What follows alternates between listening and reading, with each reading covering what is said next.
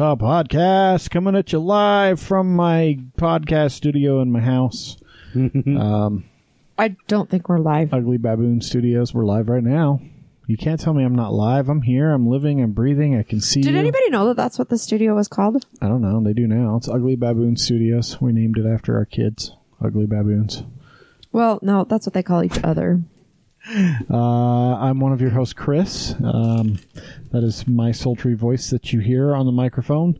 The other half that doesn't think our daughters are ugly baboons is Bree.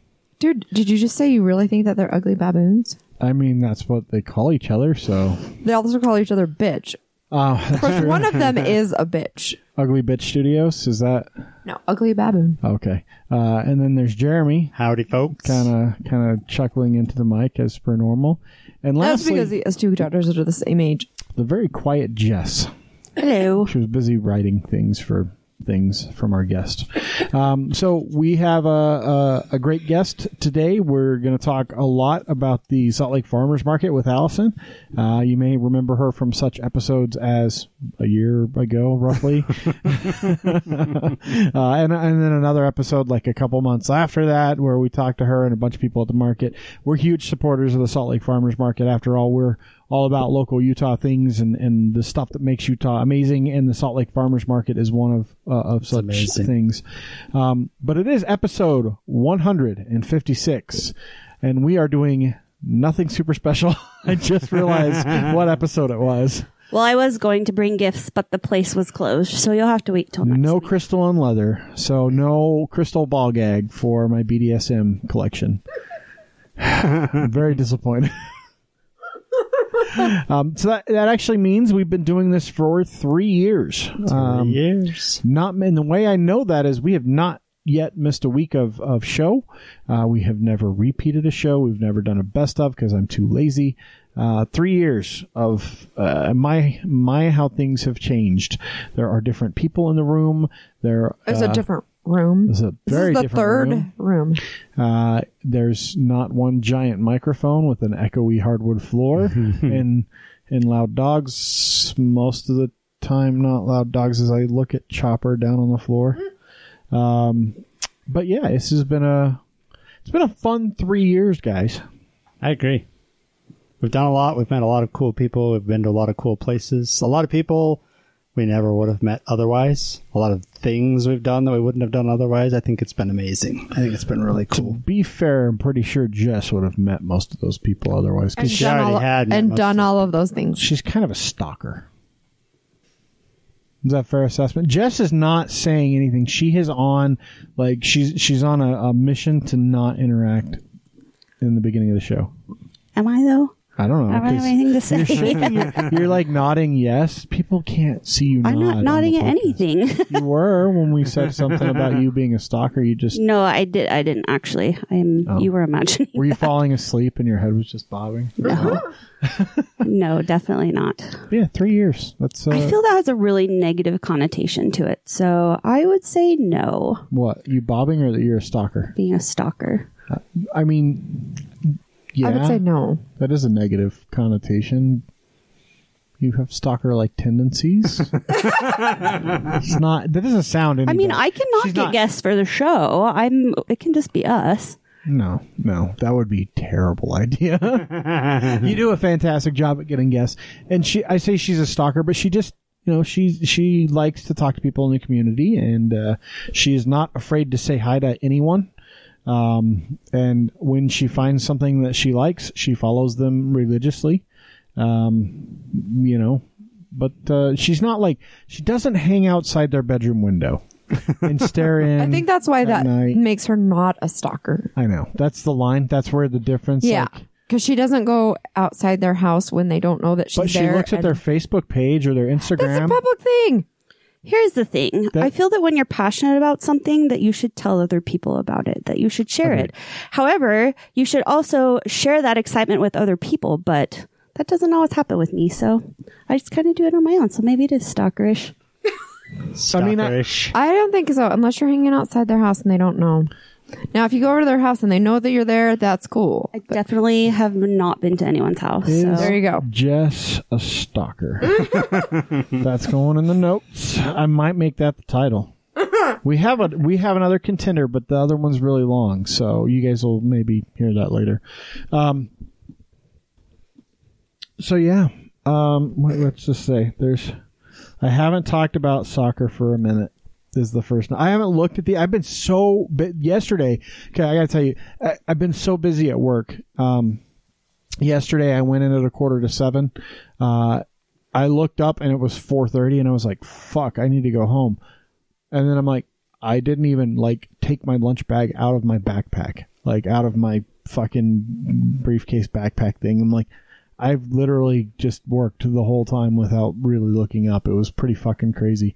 Today wasn't much better, but today, Jess linked me because she's a stalker and follows people on Facebook that post where they're going to be on Facebook. It's weird, this whole business model of food trucks. Jess commented last night. Was it last night that you sent that? I don't know. I don't look at Facebook very often, but I did notice that someone tagged me in a post, and it was Jess, and it was for raclette. And so Jess and I got together for lunch today. I was able to step away because it was right across the street from my office. I didn't realize how close it was, so I drove. And then as I drove, I'm like, oh, wait. It was less than a 3-minute walk. What the fuck did I drive for? I really thought I was further away. So we got to have raclette. And Zara was she's like, oh, hey, Chris, how you doing? I'm like, how the fuck do you remember me? I know you were on our show, but I'm not Jess level of obsessed, meaning Jess eats a raclette all the time. I mean, all the time is a long time. But at the market and stuff, she gets raclette frequently, especially when they have their French onion soup in the winter market. But she talks to them all the time. But I don't. That's not me. I've talked to him a few times, but she totally remembered. She gave me shit about not liking pickles again. But Abby, that sneaky devil, she was hiding in the truck the whole damn time. She knew I was there. Mm-hmm. She knew Jess was there, but she was hiding and didn't say hi until I saw her. And then I'm like, you don't even say hi? And she was just her shy little so coy cute. self. She's adorable. Those guys are great. And then I told a bunch of people at my office they need to go get raclette for lunch. Is that a normal stop for them, or that's just a one-time? They just started making it down to the south of the valley about a month ago, maybe. Yeah, really, really cool. It was literally across the street from my office. So that was kind of nice. Literally a block. I had to go over a creek, but there's a road with a sidewalk, so. You're rambling. I'm sorry. So thanks for that, Jess. But I have not talked about soccer in a minute. She took me on a date too. Oh yeah. Jess is. So she took you on a date and she took me on a date. We went and saw the Cold podcast at the Eccles. How'd that go? It was so cool. Did you think it was so cool? Mm-hmm. I thought it was so cool. So we met each other there, and that was awesome. So what did they do? Did they reenact part of it? Did they just kind of give it an overview? Yeah, so what happened was Dave, he picked up a power drill, and then there was this other person down on the ground. You need to stop talking now. No, he played some things from the podcast. He played some things that weren't on the podcast. Ellis Maxwell, right?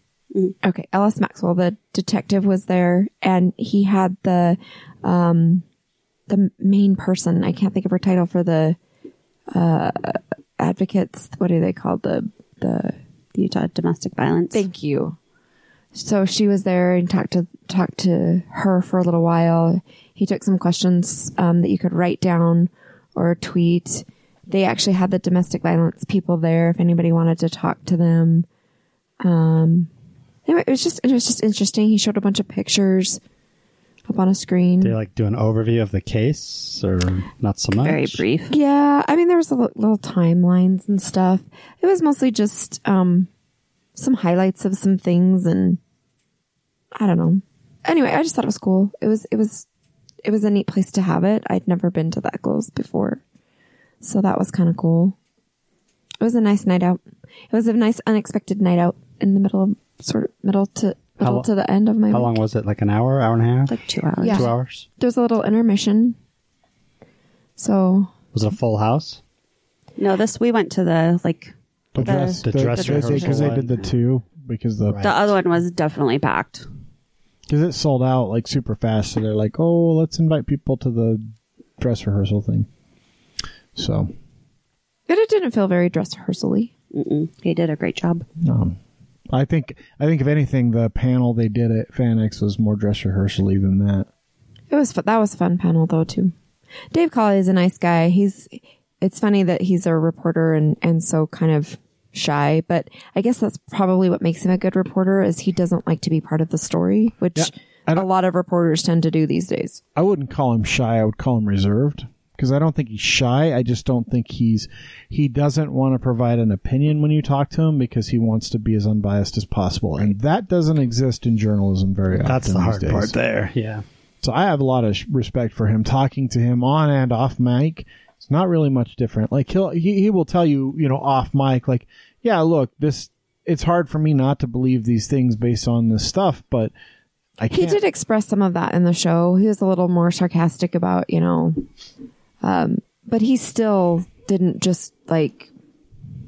Well, I don't know. He did a good job. The other thing to keep in mind is like he's still talking about real people. Like Susan Powell still has a family. Her family was at the 8:00 show. Yeah, and like Josh Powell still has like one family member alive. 2. His sister Two. and his mom. His isn't it? sister. He actually has 3 then. No, he has a brother that is as well. Oh, I thought. one of his brothers. I didn't know he had more. He than has a one. brother that's mentally disabled. But- I didn't know that. But so I mean, there's still real people alive, real people involved. Like it's not like it's not like he's talking about Butch Cassidy who has no living relatives that remember anything about him at this point. Like, so there is some of that I think too. But that's really cool. I'm glad you guys had a good time.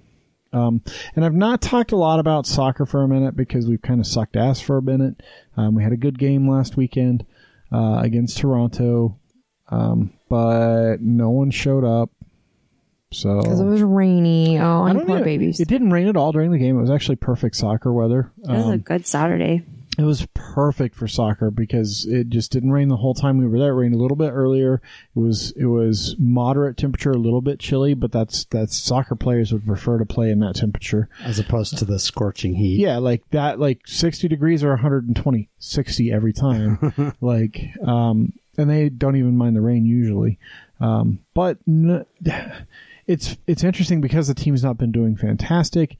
Like the stadium was maybe half full and everyone was like 30 minutes late to get into the game. It was an odd time. It was 1 PM on a Saturday, which a big chunk of the soccer crowd also have a lot of kids that play soccer. That's part of why there's a professional team here. Guess when kids play soccer?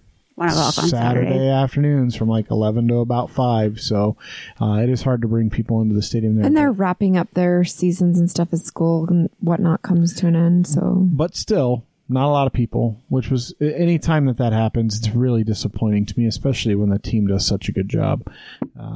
But yeah, we actually stayed for the flag planting ceremony thingamabobber.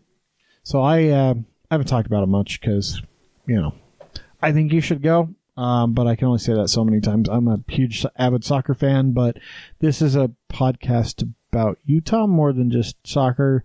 So there are RSL podcasts out there. If you want to listen to them, you can shoot me a message. I'll tell you what they are. But they're Utah, and you're on this podcast, and you like it, so...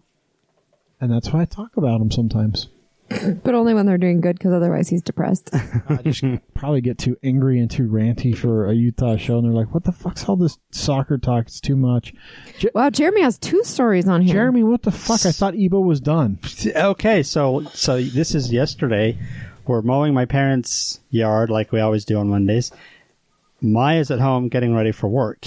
She calls, but we're busy, so we don't get the call until we're heading back. And we get this message, and she's screaming and irate, and Ebo killed another chicken. So we get home. Sure enough, back behind the chicken coop, he didn't just kill this chicken; he mutilated it.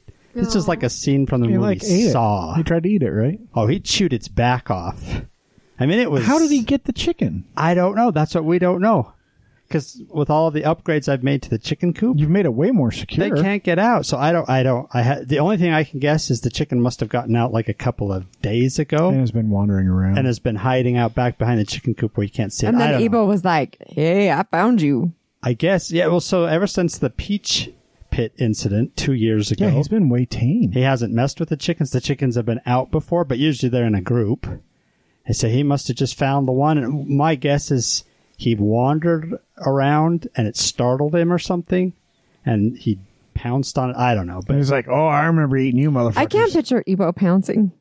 I know that's the thing. He's The thing is he just has to kind of lean up against it and it'll fall over because he's fat so and old. Anyway, yeah. So, But not Rocky, just Ebo. no, yeah, no Rocky. Nope, Rocky's never. That's good because we got to keep Rocky out of the chicken killing business. Yeah, Ebo's only got a few years left if we can just keep him away. Anyway, I was frustrated. Of course, Maya's crying and upset because It's not the first time she's seen him kill a damn chicken. no, but How did she know if it's behind the What chicken was it? What was its name? it was one of the white ones. I don't know. They don't name them. Oh, they do. Oh, they do? Oh, they all have Yeah, names. name 'em. I don't know. Why do you which think one they it was. had a Mr. Fluffy Pants? But it was one of the newer ones. It was one of the younger Oh, ones that that we got sucks. that we just got last summer. So. That's why it got out, because it was stupid.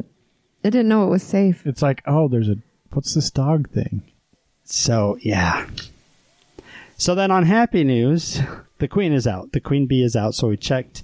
So we put her in last 2 weeks ago. 2 weeks ago on Saturday. And then I had checked before the podcast last week, but she wasn't out yet. But then I checked Wednesday, so the day after last week's podcast, and she was out, but they had completely Yeah, they didn't fuck encased. around with that. Yeah, they'd completely So do you just encased. you just have to cut that honeycomb and eat Yep. it?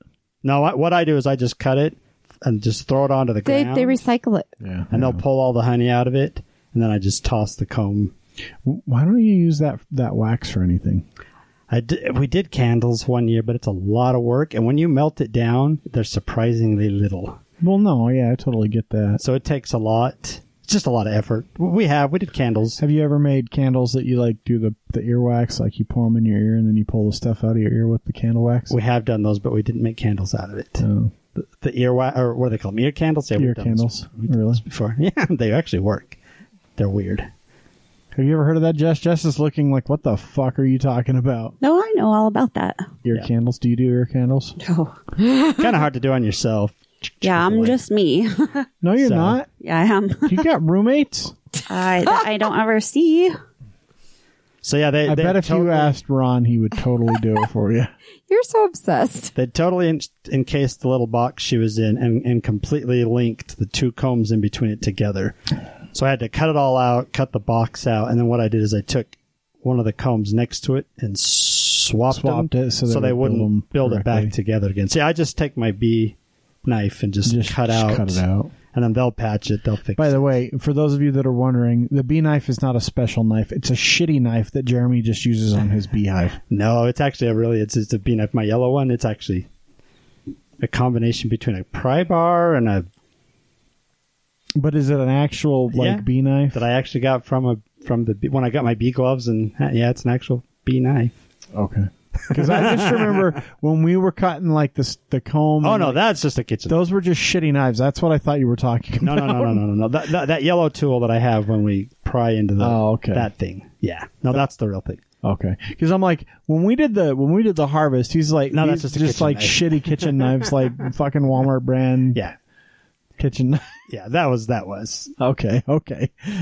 Oh man. So hey Jess, do we have some events coming up? It's Labor Day weekend, and we talked a It's lot not about Labor Day weekend. Memorial. Whatever. I get them mixed. Does anyone Labor Day's in else? September. Okay. Does anyone else Decoration get 'em Day messed up? weekend. Decoration Day Yeah, that's what it's called. for what? Memorial Day. What do you decorate? Graves? In memoriam? Oh, I see. I'm not a grave person. Like I just I will never people around me die. I'll never go visit a grave. Like it just I don't understand that. It's not my. So I only have a couple of events. This weekend, there are still spots available for Oleo's dry brushing class. It's only Nice. $15 for the 25th. Also, the 25th is the Front Row Film Roast. They are doing the Tobey Maguire I really wish Spider-Man. Really wish I was here for that. Also coming up, but it's kind of next week, but it's still, you should get your tickets, is the Downtown Farmers Market fundraiser, which we'll talk about with our guests. May 30th. May 30th. It's $50 for one ticket. It's $90 for two tickets. The money goes to good things, and you get to try the vendor stuff ahead of the market. And Water Pocket is always delicious.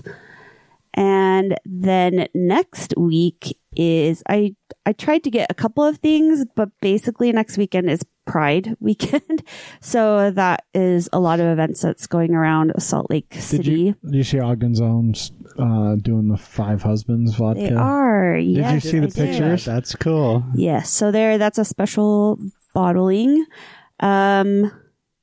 This year is 50 years of Stonewall, and if you don't know about Stonewall, you should Google it. The Stonewall riots took place in New York City, and so this year they are honoring that in the celebration. And something cool, I'm gonna backtrack a little bit. This weekend, and I know it's not Utah related, but it's really neat that it's coming to Utah. There is a massive semi that will be parked at the West Valley Centennial Park over the weekend, and they have a mobile 9/11 exhibit. Wow. Stories of people, firefighters. They have one of the beams in there, and so it's free. I'm sure that they take donations just so they can make sure that this is traveling still. But if you haven't experienced that, if you haven't been back to New York to the museums, I definitely suggest it. It's very sad, but it's really cool that it's coming. So I believe it arrives on Thursday. What's Thursday? This Thursday or next Thursday? Yes, this Thursday. Sorry, my calendar's in August. The 23rd? 21st? Yes, and I believe that it's here till... Today's the 21st. I like how it says March and Jeremy's trying to read the calendar. Jeremy, you slacked off on your job. You should go over there and fix That the was calendar. actually your job. Oh, that is. Hold on a second. Please Okay, hold. so Jeremy's going to go fix the so I calendar. believe it's here till the 29th or 30th. So if you get a chance, I'll put a link to that. And then I wanted to give a reminder that Ogden UnCon is coming up the second week in June. And I was talking to Russ a couple weeks ago up at the Transcontinental Railroad celebration. And he said that there are a couple really cool things that are happening. Like they're doing a concert, which is, they're playing themes of fandom. They're having the Ogden Chamber Orchestra. They're having Amped Arts, and they will be playing themes like Star Wars, Star Trek, Spider-Man, Indiana Jones. Also, they have two guests that have never appeared at a con together, and they are from the TV show Black Sails, which was on Starz, and that's really cool. It's also two of, I don't know who Captain Vane and Captain Flint are, but it's their first convention reunion ever. So that's cool. Captain Flint sounds familiar, but I don't know why. And then Sophia, who is the robot, is making her first appearance at a con. VIP tickets are cool. gone. But they still have just the regular like day tickets and weekend tickets.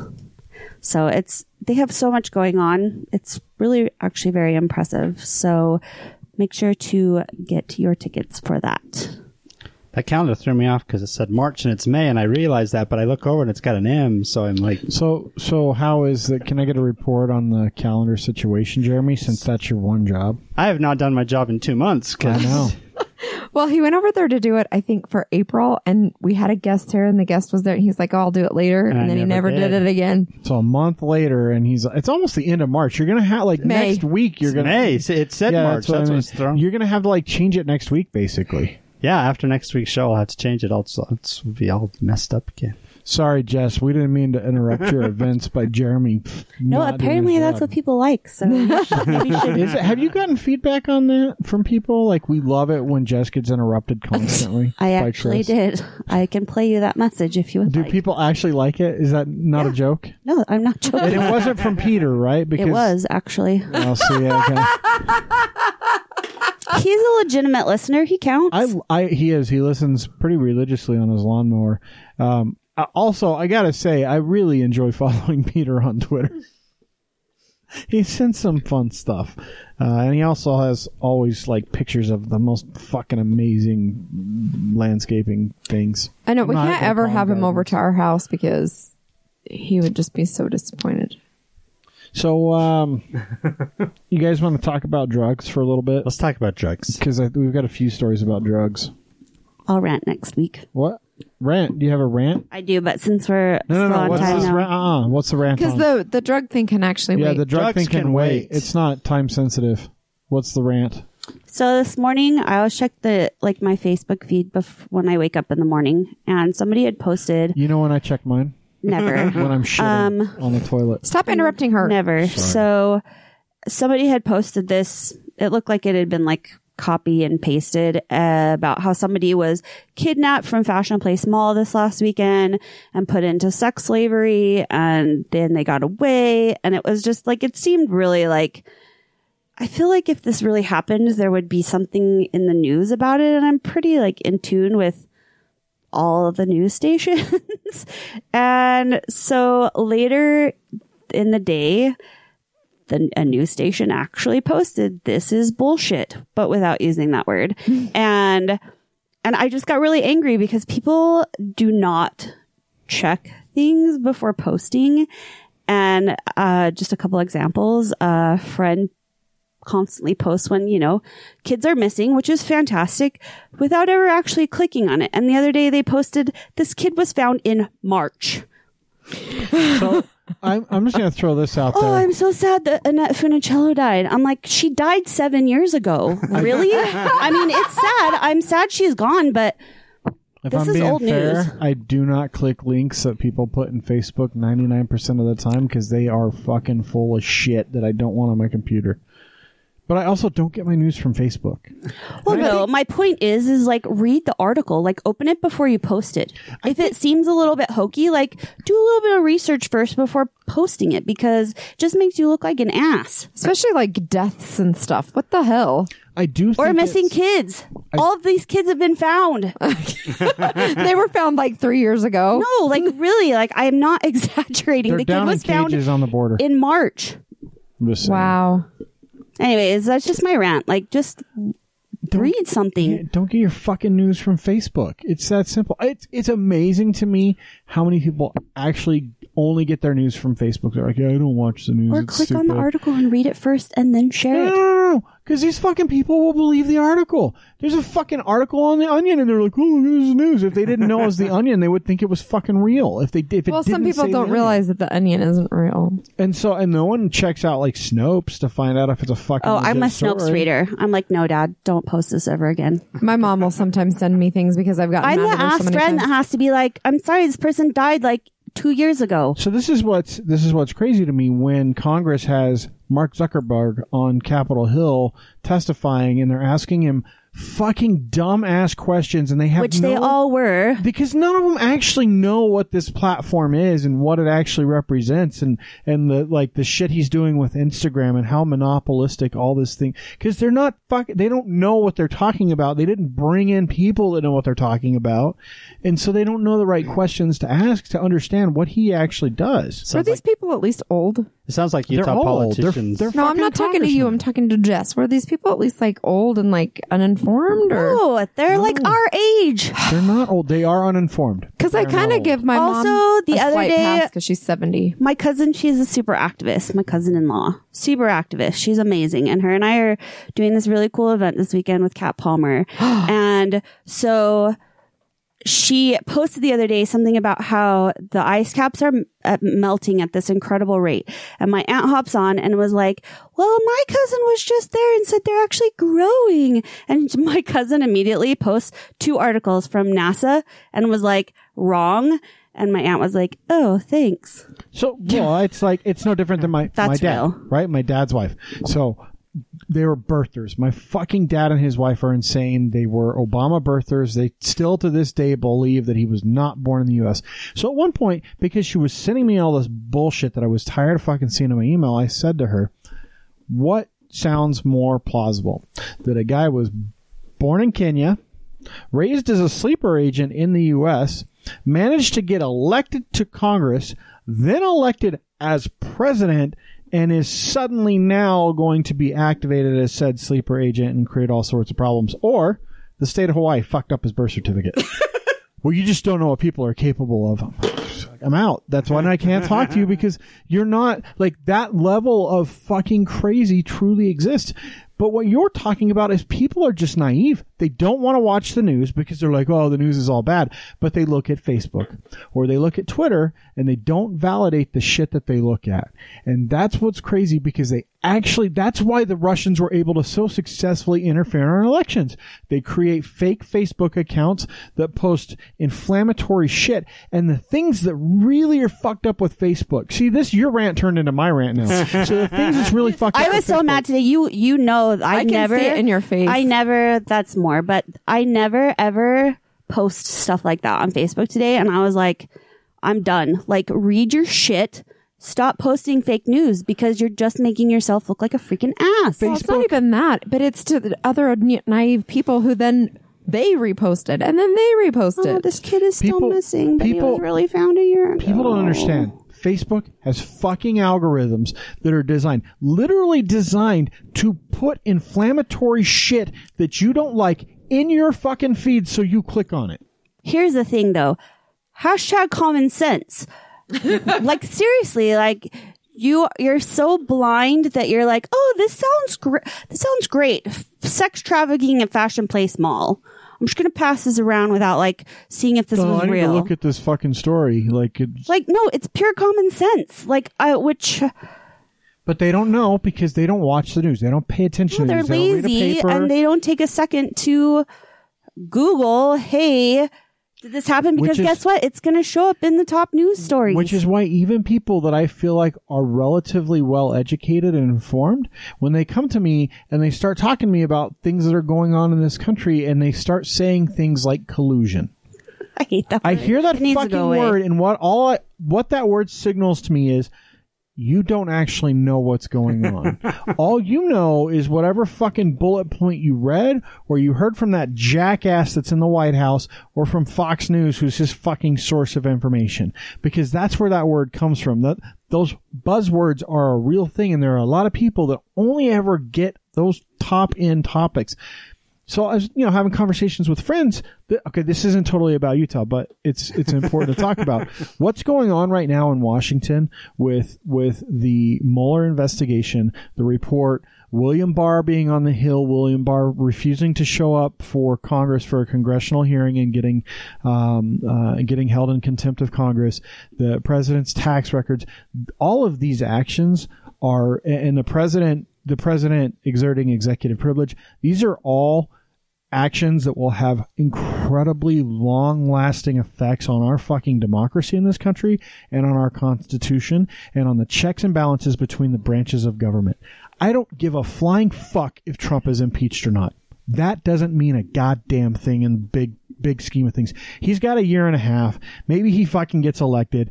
That'll happen. That'll come and go. That's 8 short years at the worst, right? What's really impactful is the amount of power that the executive branch will get if things like this are allowed to continue. So when a federal judge says, yeah, no, Congress is totally fucking allowed to investigate the president because they're able to impeach his ass. So they have to be able to investigate him. They have to be able to get things like financial records so they can have proper investigations. They need the Mueller report unredacted because they have the right to those fucking things, because they're the only body in the country that has the ability to fucking do something about the president. But all these different steps that are taking, these different power plays, the real heart of it isn't whether or not fucking Trump did something wrong and can be impeached. It's not an assassination on his character. I mean, it's an attempt. That's the veil. But there's much bigger things going on. The other example I have is abortion, right? The shit that's going on in this country, Utah being one of the states that has passed ridiculous fucking crazy abortion laws that even the people that wrote them said this is counterintuitive to what the courts have said for 50 fucking years since Roe v. Wade. But they're all doing it. States like Alabama are creating these anti-abortion laws because their intent is to challenge Roe v. Wade, because they think that now that the Supreme Court has a conservative majority and that dipshits like Brett Kavanaugh are on the fucking court, that they have a chance to overturn part or all of Roe v. Wade. And that's a real thing. That is absolutely a real possibility. And so it's very interesting how this shit's going to play out, because that's how things change in this country, is these kind of actions. So that's why all this stuff's happening. People need to pay attention to that. And unfortunately, they don't. They just don't. They're just stupid. They fucking look at Facebook and they go, oh, there was a fucking person abducted and sold into sex slavery at Fashion Place, and they found her down in fucking Bountiful, fucking some old dude for money. I don't know. Oh, no, she got away. Oh, yeah. Yeah, because he was 65. He couldn't catch up to her. But to tie that back locally, the thing that Jess mentioned, Kat Palmer's done 3 other times. This is the 4th. Do you know? I think so. She's done it several other times, but it all has to do with women's rights to say what happens with their bodies. And I don't usually repost much on Facebook, but I've reposted a couple of things about this abortion crap that's going on. My former sister-in-law actually posted something that I was a little bit surprised about, because she had a rough pregnancy, and just other posts that she's done, I kind of assumed that she would be pro-life, but she's not, and that was good to see. It's good to see that women are trying to stand up for each other, because there's a lot of women out there that aren't standing up for each other, that think that this is okay, and that they're okay with, and it's not just men, because there are women doing it too, but other people deciding what they can do with their bodies. And I guarantee you, Kat Palmer had mentioned that other than circumcision, when boys are first born, there's nothing else that affects men the way that these laws affect women. So think about that when you're voting the next time. What did your legislator, what did your congressman, what did your city council member, how did they vote? How did they stand on this? Did they stand on the side of you or someone else? Right. Because people are making this point and nobody's listening to it. And it's a very valid point. And pretty soon somebody's going to have to hear it, which is everybody's so concerned about this baby while it's inside the mother's womb. But we have some of the worst mortality rates when it comes to actual birth. And then look at how we treat children like after they're actually born. There's no help for single parents. So you insist that this poor woman have this baby, and then you give her no assistance afterwards if she's maybe alone or in an abusive relationship or was raped or whatever it may be. So think about those things, people, when elections come up. Vote for the little things that happen that cause things like these laws to be passed here in Utah for national reactions. See, look what you did, Jess. That wasn't even my rant, so. I know, but it created a whole long, wild political tangent. But I agree 100% with you. Fucking people need to read shit. They need to read legitimate news sources. Stop fucking relying on Facebook for all your news. It's just a bad idea. It's not. Read multiple news sources. It doesn't hurt. Or just as a point, just open the thing that you're going to post. No, that's not even good enough. No, but I mean, yeah, it is, because if you're posting a thing about a kid missing, guess what? The first thing says is update. Kid has been found in March. It takes 2 seconds to open it. Let's just start with the easy stuff. Little baby steps. She has a point. Just open the thing that you're going to repost and make sure it actually says. I thought for sure she was going to say something like somebody had accidentally posted a link to some weird porn or something because they didn't pay attention. No, that's fine. But the kids found.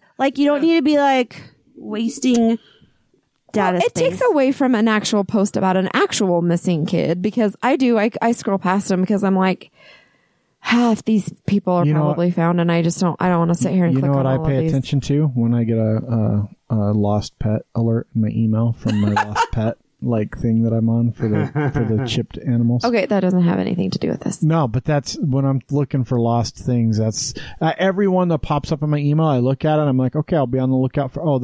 That cat was lost 3 neighborhoods over. Yeah, I'm not going to look for that cat. But if it's relatively close, I'm like, okay, I'll keep an eye out. Because I would appreciate that if my pet was lost. Good job, Chris. Well, we are proud to have back with us Allison from the Salt Lake Downtown Farmers Alliance, right? Downtown Farmers Market. Downtown Farmers Market, Salt Lake Alliance. That's all. Our organization is called Urban Food Connections of Utah, and that's a 501c3 that was created about 6 years ago. And we sort of exist under the Downtown Alliance, but we wanted to have a more statewide mission. Like we want to be able to advocate for farmers in Layton and Torrey and, wherever. So, rather than being constrained by the downtown boundaries, we created a new 501c3 and took all market operations under that umbrella. And you're doing a great job of supporting the entire state. I'll tell you that. Thank you. And I can't believe it's already been another year. It goes fast. I will say the dirt farmers in St. George are woefully underrepresented at the farmers market. That's true, but not for not asking. And there's some really good cattle ranches down there. There's a pecan farm. There's a pecan farm down there? Oh, yeah, there's big one. Yeah, pecan farm, and there's a pistachio farm. Yeah. Pecans are my favorite nuts, in case people didn't know. Are one of my favorites. Yeah, so that's something probably a lot of people don't know, but you can, if you're passing through going to St. George for a vacation or something, you can stop and get local pistachios. There's some really amazing dairy farms down there. We've heard there's good cheese. Really good cheese. Yeah, we and the heard name that. of which I'm not going to, it's Finney Farm. Yes. Yeah, Finney Farm has a really great cheese stand and a significant cattle operation. And they do great cheese, and you can stop on your way. There's some cool hikes. You can also go down to, was it Hilldale that has the cheese that won all the that is in awards? Hilldale. Yeah, Is that the one? That's the one that won all the awards? Won all the awards. Originally, Did was you in, know a Tough Shed. that we have a Utah Cheese Awards now? Yeah. Isn't that We awesome? had the guy on. Yeah. The director. German. I wish that we've lost some really incredible cheesemakers over the last few years, which is a bummer. And so if people, I get it all the time, people say, I want to come and be a vendor at the farmer's market. What should I do? And I say cheese. And it's not easy. It's really hard. Well, if you think about it, there's only two.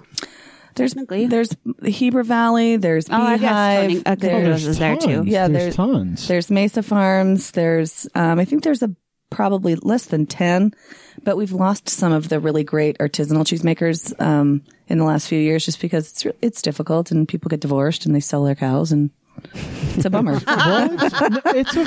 They move to Alaska. Things happen. What's crazy to me is all the people I've talked to in the cheese business. So we talked to the Raclette girls, we talked to German, we talked to a bunch of people, and they all We're going to talk to somebody else on an upcoming show. and they all tell us, yeah, we worked at Rock Hill Creamery for a while up in Logan. We love that where place. everybody came They're from. the best. And they're not anywhere but right there in Logan. Yeah, Jennifer up at Rock Hill and her husband, they do an amazing job, and they do have this steady stream of interns because they want to teach people how to do it and what to do. They want to pass the knowledge on, and not everybody's going to have a 10 or 15 herd flock of cows because it's really hard Yeah, work. it's tough. But they do a really good job, I think, of bringing people in, teaching them the art, and then sending them into cool places to do additional work. There's lots of cows in Bear Lake. Yeah, well, and it is. It is truly an art, and it's one of those things. Especially artisanal cheese making, it's not that different than what they do on a large scale, other than the fact that it's way better taste wise. But it's something that not a lot of people do, and at some point, maybe that just goes away if you don't continue to teach people. It would go away. You have to continue to pass on the craft. And Snowy Mountain is one we lost not that long ago, and that was really deep level, stinky European cheeses. Was that the one out in Tooele? No, they were in. I can't remember. They were up in Eden, Up in the snowy mountains of Utah. And then we lost Oolite. Was another really good artisanal fermented sort of stinky cheese. Mesa Farms down in now near Torrey is really amazing, and they're doing such good work, but such small work that Caputo's buys their entire inventory and ages it and rebrands it for them. Oh wow! So you can't we try to get Mesa come to so you can't really get a Mesa cheese unless you go to his farm and. That was deep level of knowledge, and I'm telling you that any cheese manufacturer in the state would make a killing at the farmers market. Because right now there's the goat everything guys. There's Drake. Yeah, Drake Farms, the goat cheese, that make goat soaps, lippies, and all. If it can have goat in it, they have it. Yeah, I'm not even joking. Their goat yogurt smoothies are really, really good. I think people get a little bit freaked out about goat milk, but their products are amazing. But goat milk's so good. Like goat milk for an anti-inflammatory is amazing. It's really good. So there's Drake, and then there's Heber Valley, which is they're doing good stuff. Oh, I love their melted cheese. Yeah, I mean they do a really good cheese. It's pretty, midline. It's really accessible. It's not like freaky. It's not a stinky fermented cheese. Yeah, I mean if you're into that, it's definitely harder to find. And there's Beehive is still plugging away and doing really great stuff. We have a company called Epicurean Chefs who does the fresh mozz. They do the fresh mozz. Oh my gosh, I love their fresh mozz. Yeah. And then Caputo's, of course, is doing a really great burrata and a fresh mozz in shop that they sell at the market too. So they do bring But the them to burrata doesn't come out very often. Heather doesn't bring that very often. It sells out. Yeah, and it's expensive. We but enjoy it's so Caputo's. delicious. yeah, it's not an everyday cheese. Yeah. It's like when your best tomato on your best plant is ready, then you dive into the burrata. But we could definitely use more cheesemakers. Yeah. I would Blessed do well. are the cheese makers. I'm sold. It's true. I'm sold. We're going to Vegas this weekend. I think we need to go to the St. George Nut Farms. I think you We're should. in St. George all the time. Our daughter goes to school. I know, there. and I had no idea there was fuck the pistachios. It's all about the pecans. Are we allowed to drop F-bomb? Oh, we can say whatever you want. say whatever. Well, that opens it up for me. It's like, well, I'm just going to let loose now. I think the thing that you need to understand about the nut farms down there is that there are some cultural differences. So be prepared to be prepared to It's access a different kind of culture. And sometimes, like Finney Farm is really great. Their little shop is there. They are polygamist. They're not big on dropping F-bombs. They're not, don't drop an F-bomb, but for sure go to that little shop up that weird road because they do like different flavors of frozen yogurt every day. And so you just like buy the cheese. They have bread that they grind the wheat themselves.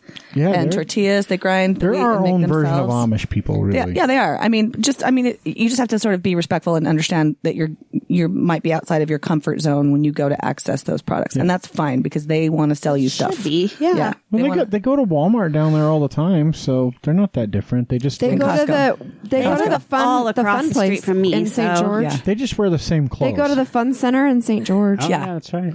I have yet because Sean's going to school down there and Cassie's in Cedar City and there's quite a few there, and it's weird because they all wear the exact same style of dress. Well, because they have a pattern they make. It's tradition. But they all drive Yeah. really nice cars and they have smartphones. And for some reason, they love Keen footwear. I don't know what that's about. They're durable. You can pass them down. I don't know. They're comfortable.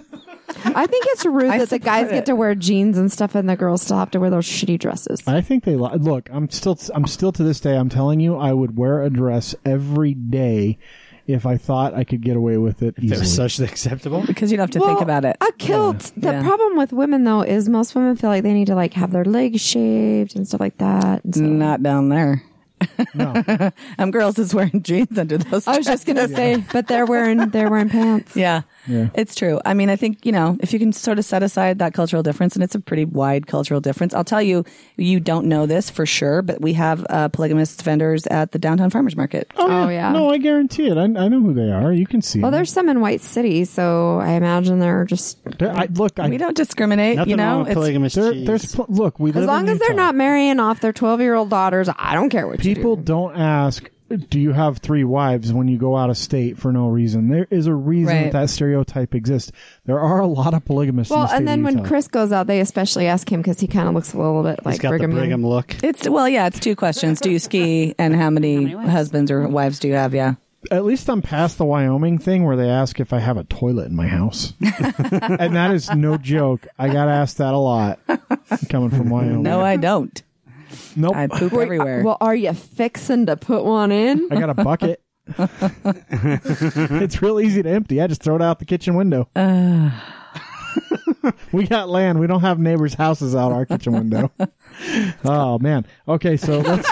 Wow, we took a turn there, No, didn't we? this is where I'm going wanted to to start. talk about nuts and... Something that's so cool that I think about Allison's job is you get to meet people all over the state when you are, I can't remember what you called it the last time you were here, but it's almost like a quality control that you are going to these vendors. And I imagine that we're just talking about polygamists. You have met everybody on every end of the spectrum. Is there somebody that stands out to you that is just like exceptional?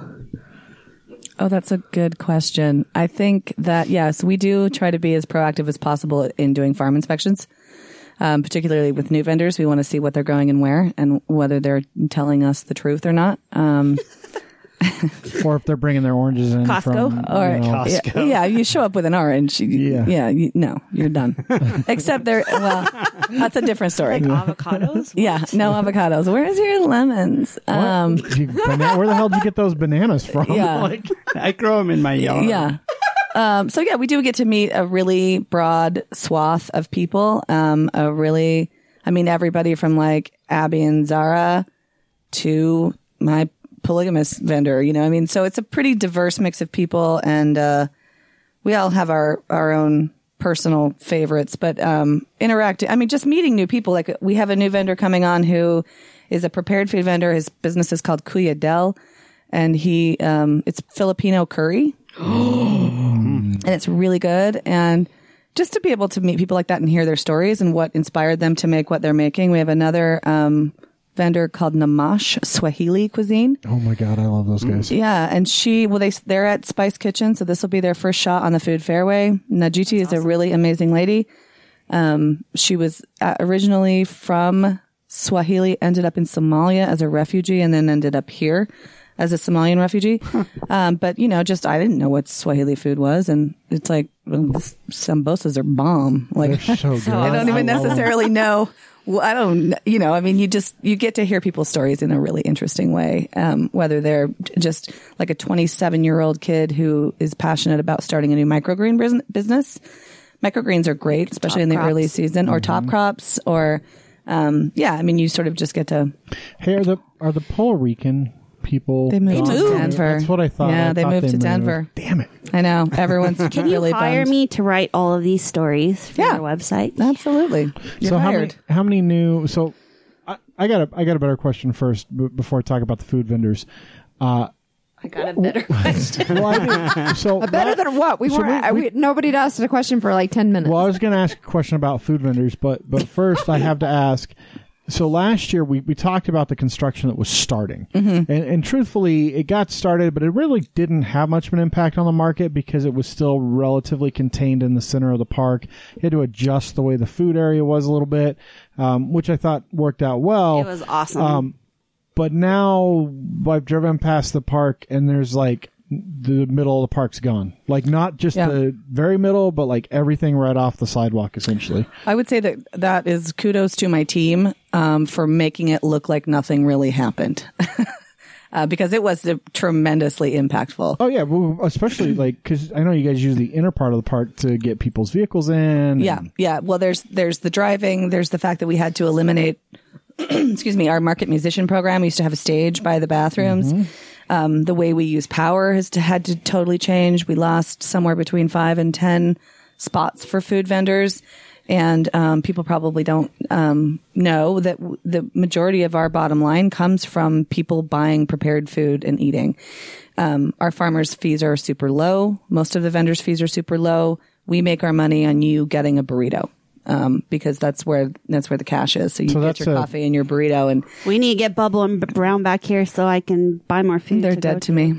Just kidding, Andrew. I love you. Wow. Just a note to Don't future worry, me vendors. Don't fucking leave the state because Allison. That one was heartbreaking because they came in. They made such an impact. Their food was so unique and so well done, and they were really good vendors. And they just could make money hand over fist. And that's all about Andrew's business sense and his culinary ability and his I never flavor had palette was amazing. Portland is very lucky. Yeah. I will say that we have a new vendor coming on in the pastry category that I think is going to give them a run for their money. I'm really hopeful. They're called Streusel. They're delicious. Yeah, and they're doing some really interesting things, and I really hope they can help to fill that void. We don't have any shortage of pastries at the market. Like you can get whatever you want, Oh yeah, you have Pierre and Thule, Pierre. Pierre, Thule, Crumb, Bread Riot. Yeah. We have a new keto paleo pastry bread sort of vendor. Gluten-free. Yeah. Sorry. I got for you nothing. Gluten-free people. It's there's a market for that. I'm just saying. I am not the market for that, but there is a market for that, and so I don't begrudge it. I'm a firm, I will say, because I don't give a shit. If you have to have a gluten-free diet, stop trying to fucking eat bread. I mean, I think that's kind of the obvious choice. Just stop. But, like my associate director, she has celiac disease. And so she deserves a sandwich. If it will kill you, then that's fine. No, that's what. Okay, look. No. Real gluten intolerance is celiac disease, and it's rare. And it's very rare. Yeah. And there's plenty of people who are like, "Well, I don't eat gluten because I have celiac disease." I'm like, "No, you fucking don't. If you had celiac disease and you have flour in a sauce you would on die. something, Yeah, you would get you really are sick. miserable for 3 I've only known days. one person personally. Likewise. That's had like celiac. super miserable. It's pretty rare, and so I have to be really respectful of it. But then there's the whole like yoga mom culture that's like, it just makes me bloated, and I'm just like, you should. It's not that woman. More water. I can't say anything. Have Like some kombucha? I choke on bread sometimes, and I still eat it. Just fart more. You'll be better. You won't be Yeah, bloated. I mean, but so our job is not to, judge our customer. Our job is to provide the most diverse array of products for the population. And as to be they wish. fair, this is a farmer's market, so you're going to get plenty of those hippies. So Yeah, I mean, if she sells $2,000 worth of bread, I don't really What care about what's those in it. cupcakes? The cupcakes. let me from ask you this: What's their name? Do you She's have a amazing. rule about showing childhood vaccinations before fuckers come into the farmer's market? I think you should make one. It feels like to me like the farmer's market is the place where people are going to get the measles and the mumps because idiot ass parents that don't vaccinate bring their kids there. I'll tell you the biggest risk. Like checkpoints on each of the corners. I'm just Our biggest risk of operating a farmer's market in that park is hepatitis. Dogs. oh yeah. So our makes sense. staff is vaccinated. We recommend all the vendors get vaccinated. We recommend, you should have that vaccination Yes, as you a standard rule, but it's particularly important in Pioneer Park because there's a lot of activity that goes on there. So, I can't turn people away if they don't have the chickenpox vaccine. I got chickenpox when I was little. I didn't die, knock wood. I had a chickenpox party. Guess what? We don't have to have those anymore. Yeah. I mean, yeah, it's an interesting debate, Yeah. Well, but no, we don't check you You at the don't door. check your vaccines at the door. We don't And check people, you. just a reminder while we're talking about it, don't bring your asshole dog. This is not the place to go socialize your damn pet. If your pet doesn't like people or other dogs, stay the hell unless out. Yeah. all you're doing is there to socialize the animal and not shop and not talk Well, to and vendors. there's a dog and not- park for that. Yes. So, yeah. On There the is a southeast dog But park. corner. don't walk your nasty ass dog that's biting at everybody's heels and growling at the other dogs. It's true. And I know. biting little kids' faces off. Stop it. It's a real challenge, It's and uncanny that people are just clueless about it. it's really challenging. We'll be passionate about it for you. Thank you. We try to encourage, we reserve the right to remove anybody from the park at any time.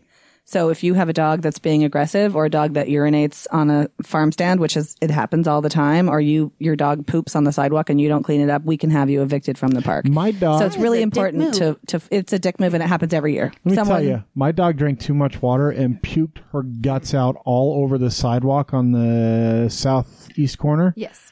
And I went and found shit to clean it up. It was not easy. It took like 10 minutes. It was disgusting, but I cleaned it up. It's gross. Yeah, it happens. And there's plenty of people that But are I just like, stood "Nah, by it and don't be Protecting careful. people. Don't. Don't slip on this giant. But my pile poor of dog, dog she was so excited to be there, and then she realized that she was thirsty, and we kept saying, we're like dragging her away from the water. Oh my God, she's going to throw up. And then We should get back to the construction in the park. Sorry, we sidetracked. Sorry. That's my fault. Sorry. Because there's noticeably a lot more still right now. Yes. Okay. So it's totally done. The grass is in, the lighting is in, the trees are in. Oh, nice. The pathway is in. If I'm being honest, I haven't been by the park in a couple of weeks. So. Yeah. The fence is still up, and that will remain until probably early September because they just want to protect it while it gets established. So it's going to look exactly the same, for most people. There's not going to be any access to it. But our market will look the same as it did from July to the good. end of the season. So yeah, we still have that triangular food fairway. Which was actually a really nice I setup. actually liked it. It was a surprisingly happy result from what was our biggest challenge. I will say this. The thing I liked about the triangular food fairway way better than the way you guys had it set up before is I felt like whoever was right at the mouth got all the business. And by the time people got to the end where they They're were like, going "Oh, to I sit already bought my down, food." Yeah. they've already picked it out. With the triangle, like you stand there and you can kind of survey and see everyone and you're like, oh, that looks good. I don't have to walk all I the way want down this. something Yeah. from there I like- and there. And I did like the tables in the center. I know it didn't feel like there were as many, but I felt like there that was a better were, place. strangely enough. And It didn't feel as crowded. it for didn't some feel as reason. crowded. I don't know why that is. It definitely, I think it was really spread out. And so you didn't notice that there were a bunch of tables and chairs down by the stage. So I think it worked really well. We're looking forward to essentially the same layout and operation as last year. And, I believe the Parks Department is investing in their own set of chairs and tables. So we'll have a more nice. substantial chairs and tables. I set. heard the vendors really like it too because they can look at each other. You can stare each other down. That's what a vendor said to me. I stare at each but other. We can it's see true. we can see who's busy and who's not busy. It's true because not a lot of Wave, people are be willing to friendly. walk all the Yeah. way down to the end and then walk back and then try and remember where it was that they saw. And it's nice to just kind of stand there and So And you can see everybody. Yeah. And it's really territorial. Like some of those vendors had been in those same spots for a decade. And so people sort of knew what they were looking for when they walked down that aisle. And they weren't necessarily willing to go all the way down and find the really amazing Vietnamese food that we had down there for a couple They're of like, years. oh, I stopped. It was I stopped. Here's Bubble and Brown. Yeah. And I got my coffee with Buzzed right across. I'm not going to go down and see these amazing Yeah. anything. And now they have a more of an opportunity to I sort really of like survey that. it. And yeah, I think it's worked out really well. Thank you. I think even after they open the park up, you should kind of keep that personally. Well, we will have to. And we anticipate additional changes in Pioneer Park over the coming year to 2 years, none of which I can talk about because none of it's been funded yet. But, we've had an amazing relationship with the Parks Department and they understand that the farmers market is one of their greatest assets and that, Well, it turned the park around.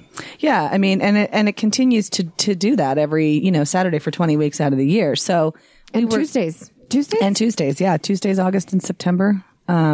So we work really closely with them and we have a vision of what the next sort of phase of the park will be. And that's going to be completely beneficial to the market. Nice. I just wrote on my paper, Park Department and Farmers Market equals true love. Yeah. She drew a heart around it. I too. truly saw love I Kristen didn't- Riker. I didn't write a heart, but I can. it. So who are some of the new food vendors? Yeah, who do we need to be looking out for? Because you gave us a couple. Are there more? Well, we have a lot of new farmers, which is, yeah, Oh, that's exciting. it is exciting. I mean, Did you add more farmers and not remove some old ones, or are you expanding the actual produce area and the farm area? we're busting it out more to the east and west sides. Nice. Nice. Yeah, so a new microgreen vendor, a new guy who's invested in a pretty substantial amount of land up near east of Park City. I can't remember exactly where it is right now. Morgan? Oakley. It might be Oakley. I can't remember. Anyway, people are getting into the game. And I think that there's a lot of people who will tell you that micro farming is the future of farming, right? So some people are making investments and, buying land and seeing what they can do with an acre, 2 acres, 5 acres. And so we've got, I think, 6 new farms for the season this year, which is tremendous. That's really cool. It's the future. I mean, that should give everybody warm fuzzies because the most important thing we can do right now is grow food. Well, it helps too when we have people fighting for people like Bangerter. Right. Yeah. Like last year, that was amazing. Yeah. That their land was saved. Yeah. We were, That wasn't my first job, by the way. well, that's another part of that like statewide mission. We want to be able to advocate for century farms that are just getting pushed around by a city council that thinks, a soccer field is more important, and to have a bunch of people turn and say, no, it's not, it's not. So that is one of our big missions is really to advocate for farms and farmland and growers and what they can do and how they can do it. I think the reason they wanted a soccer field is FFA membership is really down, I think, in high schools. That is actually sadly true. But I was just joking.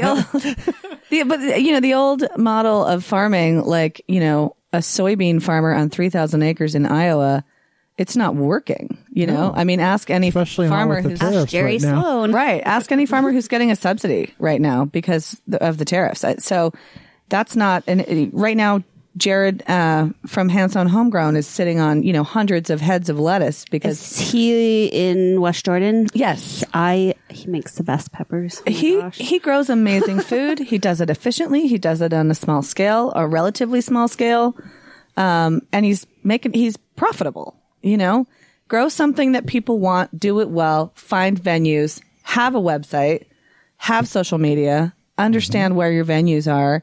And you can really kill it. SLC Top Crops is another one. You don't have to have 3,000 acres in the middle of Iowa to be successful as a farmer. In fact, that's now a detriment to sustainable farming in the country. So that's what we're trying to do, is support those small farmers who maybe they got a little chunk of land. Maybe it was through a grant from Salt Lake County, Urban Farming, or whatever it is.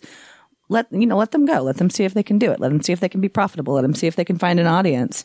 And we've had some incredible success stories over the last few years. The county gel's going to be there again, right? They are. I love their stuff. peppers. Yeah. It's a great program. I like that really they have is. flowers. They they are able to diversify and play in a way that a lot of people aren't. And so they have the time. They have the time.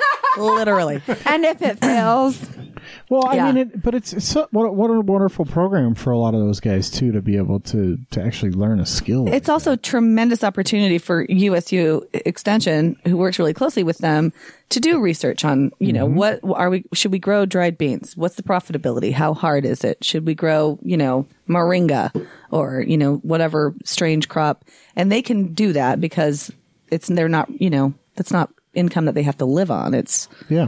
I love how different. passionate they are too. Like if you ask them, I know at sometimes like later in the summer, they'll put together like a salsa basket or something like that. And they'll be like, oh, what are you using it for? And they'll tell you like, I just like how passionate they are about what great. they're I love growing. those guys. They do it's a great program, and I love them. And And they're they'll be back. they only let the friendly ones out into the public.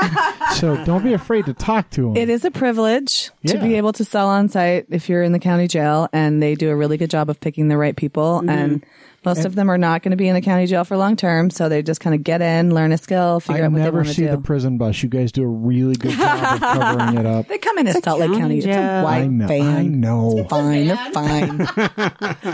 They're all I drive chained in. together. I drive in the morning a lot of times with the transportation bus because I work downtown and I get off at 9th and they get off at 9th to head over to the courthouse.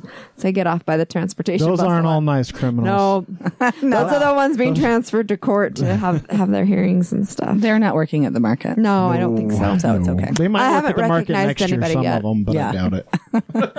There's so, plenty yeah. of officers there. So that's if really anything cool. were That's to true. happen. That's really cool. A lot of new farm vendors. I'm excited for A that. lot of new farmers. I mentioned the Keto Bakery. We have a CBD vendor for the first time. Soul CBD products. So let me ask you. So do you guys have rules about smoking pot at the market? Because That's illegal.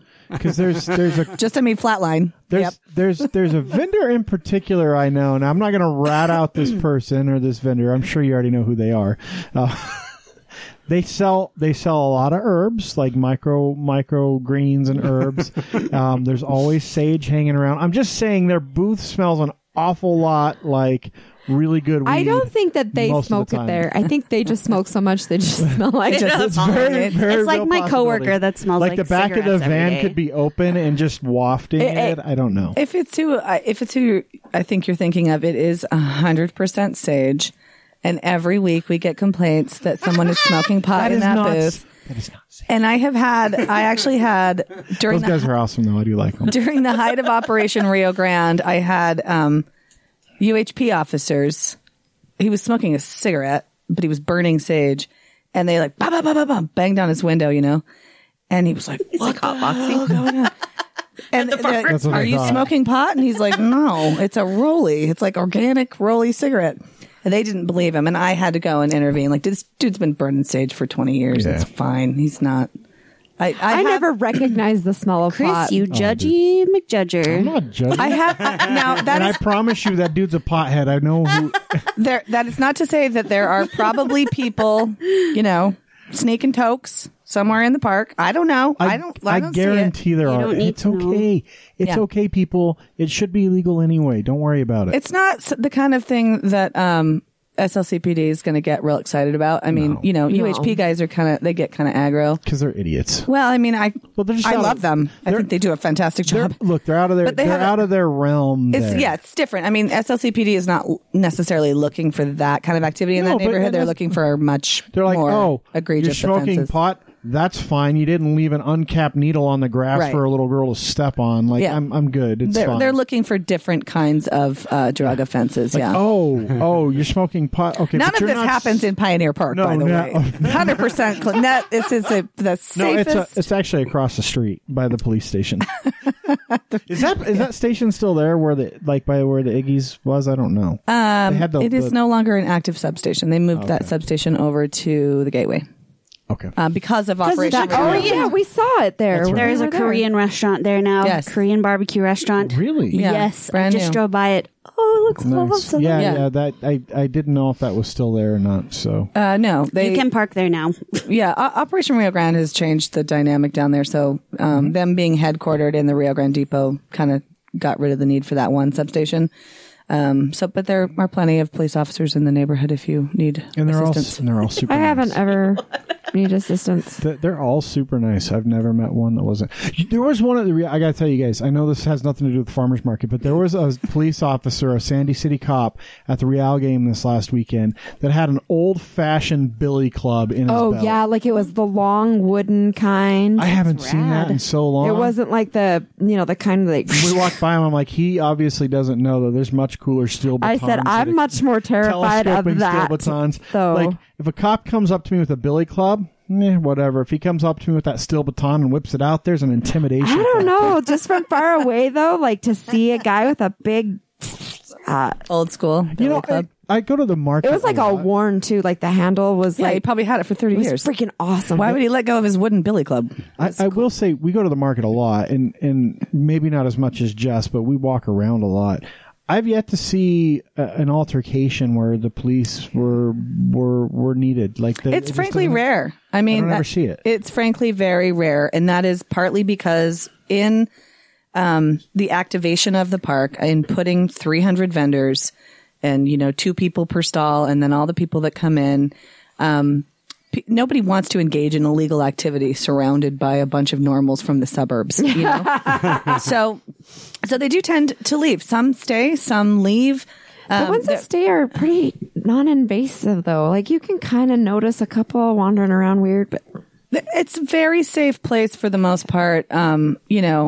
It's rare to see an altercation. We do have it. We do have the occasional incident, but overwhelmingly you stick it's 10,000 people in any spot, and it's going to happen. also Right. a bird might shit on your head. Oh yeah. that is true. Just That has happened. just saying. My shoulder. Did it happen to you? So I on my remember that. head. We're walking in last year, and right at the traffic light on the southwest corner, like we're standing there, and she's like, I think a bird just shit on my head, and he's like, "No, I'm sure that's and then not she what it turns was." around, and I'm like, oh yeah, there's shit all Yeah, over. for sure. Seagulls. The seagulls are serious. No, And that was a pigeon. Was that was it? straight up a pigeon. the It seagulls. was sitting on the line, I think, as I walked under, and it just. So now I won't like when we're waiting to cross the street. Like I stand way away. It's happened to me. I got it on the shoulder one time. It happens. Because birds don't care. I actually think they just aim. But It's possible. so outside of, because I know you're heavily involved with the farm stuff, but you guys have plenty of other vendors there as well. So are there other great vendors coming to that space that you're aware of? I would say that we do have a few new vendors coming in. As I mentioned, Streusel. I think this new CBD vendor is going to be really interesting. I think, I think the keto people have every chance to succeed. I think there's going to be a new round of products coming out of Spice Kitchen Incubator, packaged products. Nice. They always do Nice. some Those really guys are interesting great. stuff. We have a very solidly returning clientele this year, which is good and bad because people do come looking for the new thing, but it's also really good because people looking to expect, what they saw last year. They want to come back and get their favorite products. So, it's a balance. We have a new vendor coming in. They do a buttermilk based syrup, Uncle Bob's Butter Country. Oh my God. Which everybody was against Like but Bill me. and Nada's Cafe. Yeah. Oh my God. I forgot about that. So what you're saying is amazing. everyone else is dumb. Well, I think That's why you're in charge. Well, I think that there are definitely people who think, what is this? Like, I don't know what kombucha is. What is this weird hippie crap? What is this elitist attitude you have about, and sometimes you just need like a Uncle Bob's Butter Country to come in and like be the great equalizer because it's really good. It's an all natural product. And if you can't afford maple syrup, or you they don't like better maple just be syrup, like giving shots of that stuff. Look, 'cause they make they're going to make little baby pancakes and let I'll people be taste at their it. booth every weekend. It's I yummy. love that syrup. So I think we need to make space for everybody. And Also, I think, newsflash, we don't live where there are maple trees. right. So it's a farmer's market. That's Don't it. seek maple in a place that it doesn't exist. That's right. And we obviously don't have a maple syrup vendor. And so I think it's a really excellent opportunity. Like if you want to buy locally and you want to support your local vendors, this is a really good option. And it's all natural and it's really tasty. Does anyone bitch about Laziz and their hummus? That's amazing. We don't grow too. garbanzo beans. No, Yeah. I've never seen a chickpea plant in this damn state. No, they don't grow here. It's not a thing. They don't have the right climate. Firmly Middle Eastern themed, and yet they do Yeah. extremely well at the market, and it's locally produced. and made. Yeah, it's a fine line because we don't have like if you can still sell hummus even though we can't buy garbanzo beans. If you're buying the garbanzo beans, you're buying the products, you're doing your best to accommodate a local vendor where you can. Mm-hmm. You're making it here, your product is here, your taxes go back into the Hello, we local cannot economy. grow coffee beans here. Right. But we drink coffee. This is an I Eat don't. Local Week Exactly. discussion. I'm gonna have to come back in September and we'll talk Eat Local Week Hell yeah, let's do that. and how you have to give up black pepper for a week. I want to. I don't ever do that. I do hardcore with the two exceptions of coffee and black pepper. I could give up black pepper for a week. I could give up black pepper and coffee because I don't like either one of I them. couldn't give up coffee. No, I don't give up coffee. That's like the thing that's my hard line. So I'm hardcore with everything else. It's like 7, I'm drinking coffee. Yeah. Yeah. So I know last time we had you on, we talked about it a little bit. If somebody wants to be a vendor, how do they go through the process? Well, our application's open in February. And so a lot of people just are immediately disappointed because they call us in May and we say like, we're done. We already did vendor orientations. But so our application's open in February.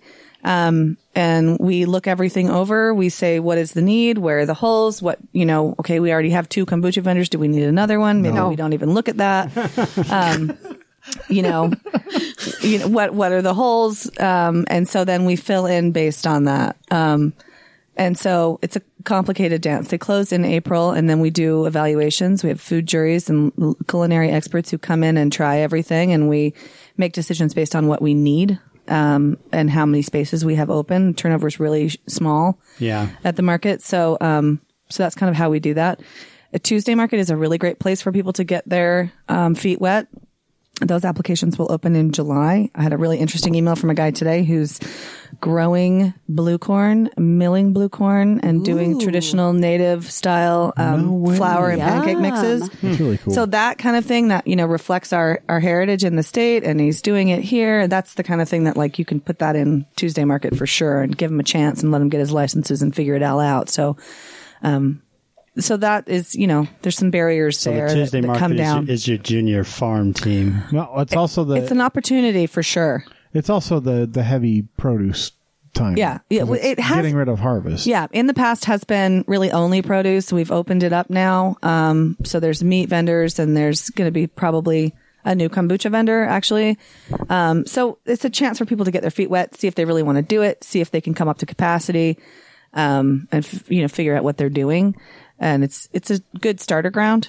Winter Market was kind of like that in the beginning, although now there's almost no turnover at Winter Market. Like it's pretty solid. Do Only when returning- people move out of state. Yeah. Do returning vendors have to reapply each year? Okay.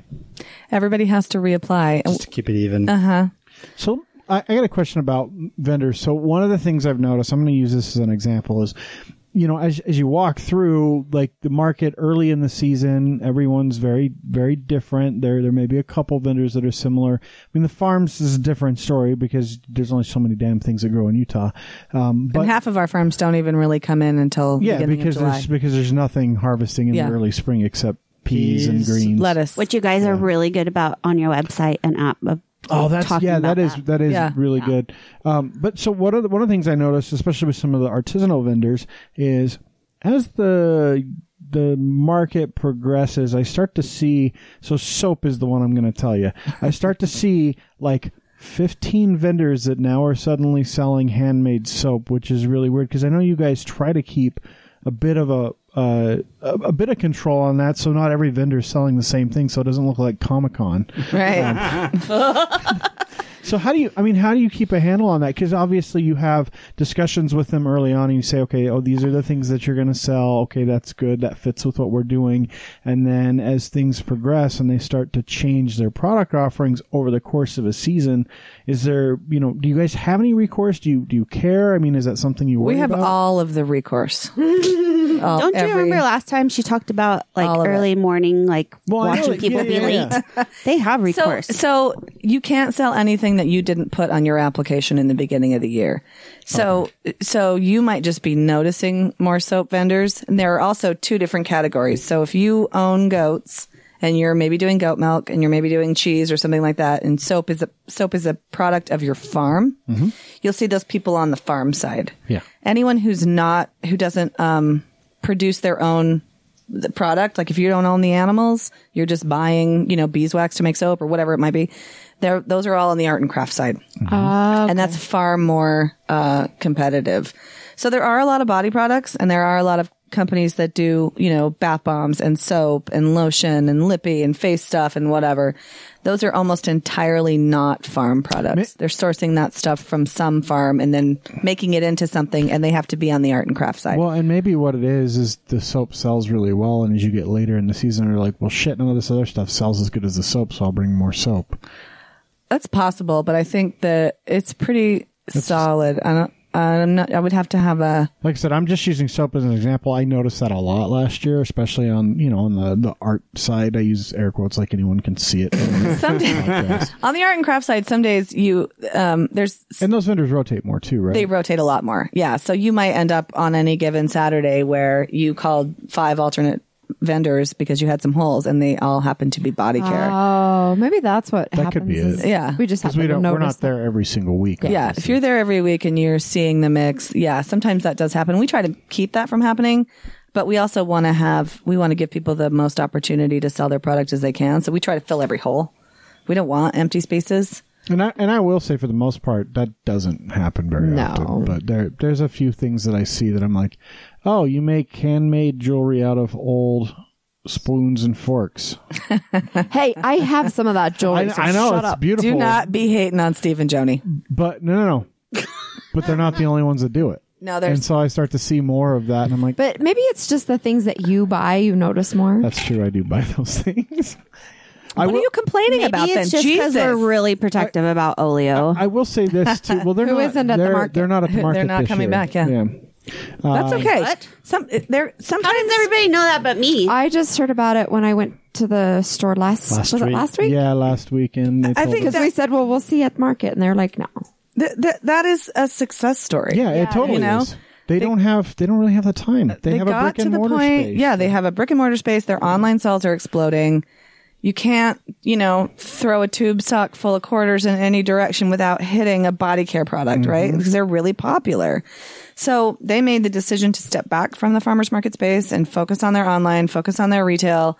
And they have gotten to a point where they can do that. And that's amazing. That is a huge success story. They do have an open invitation to come back when they want to.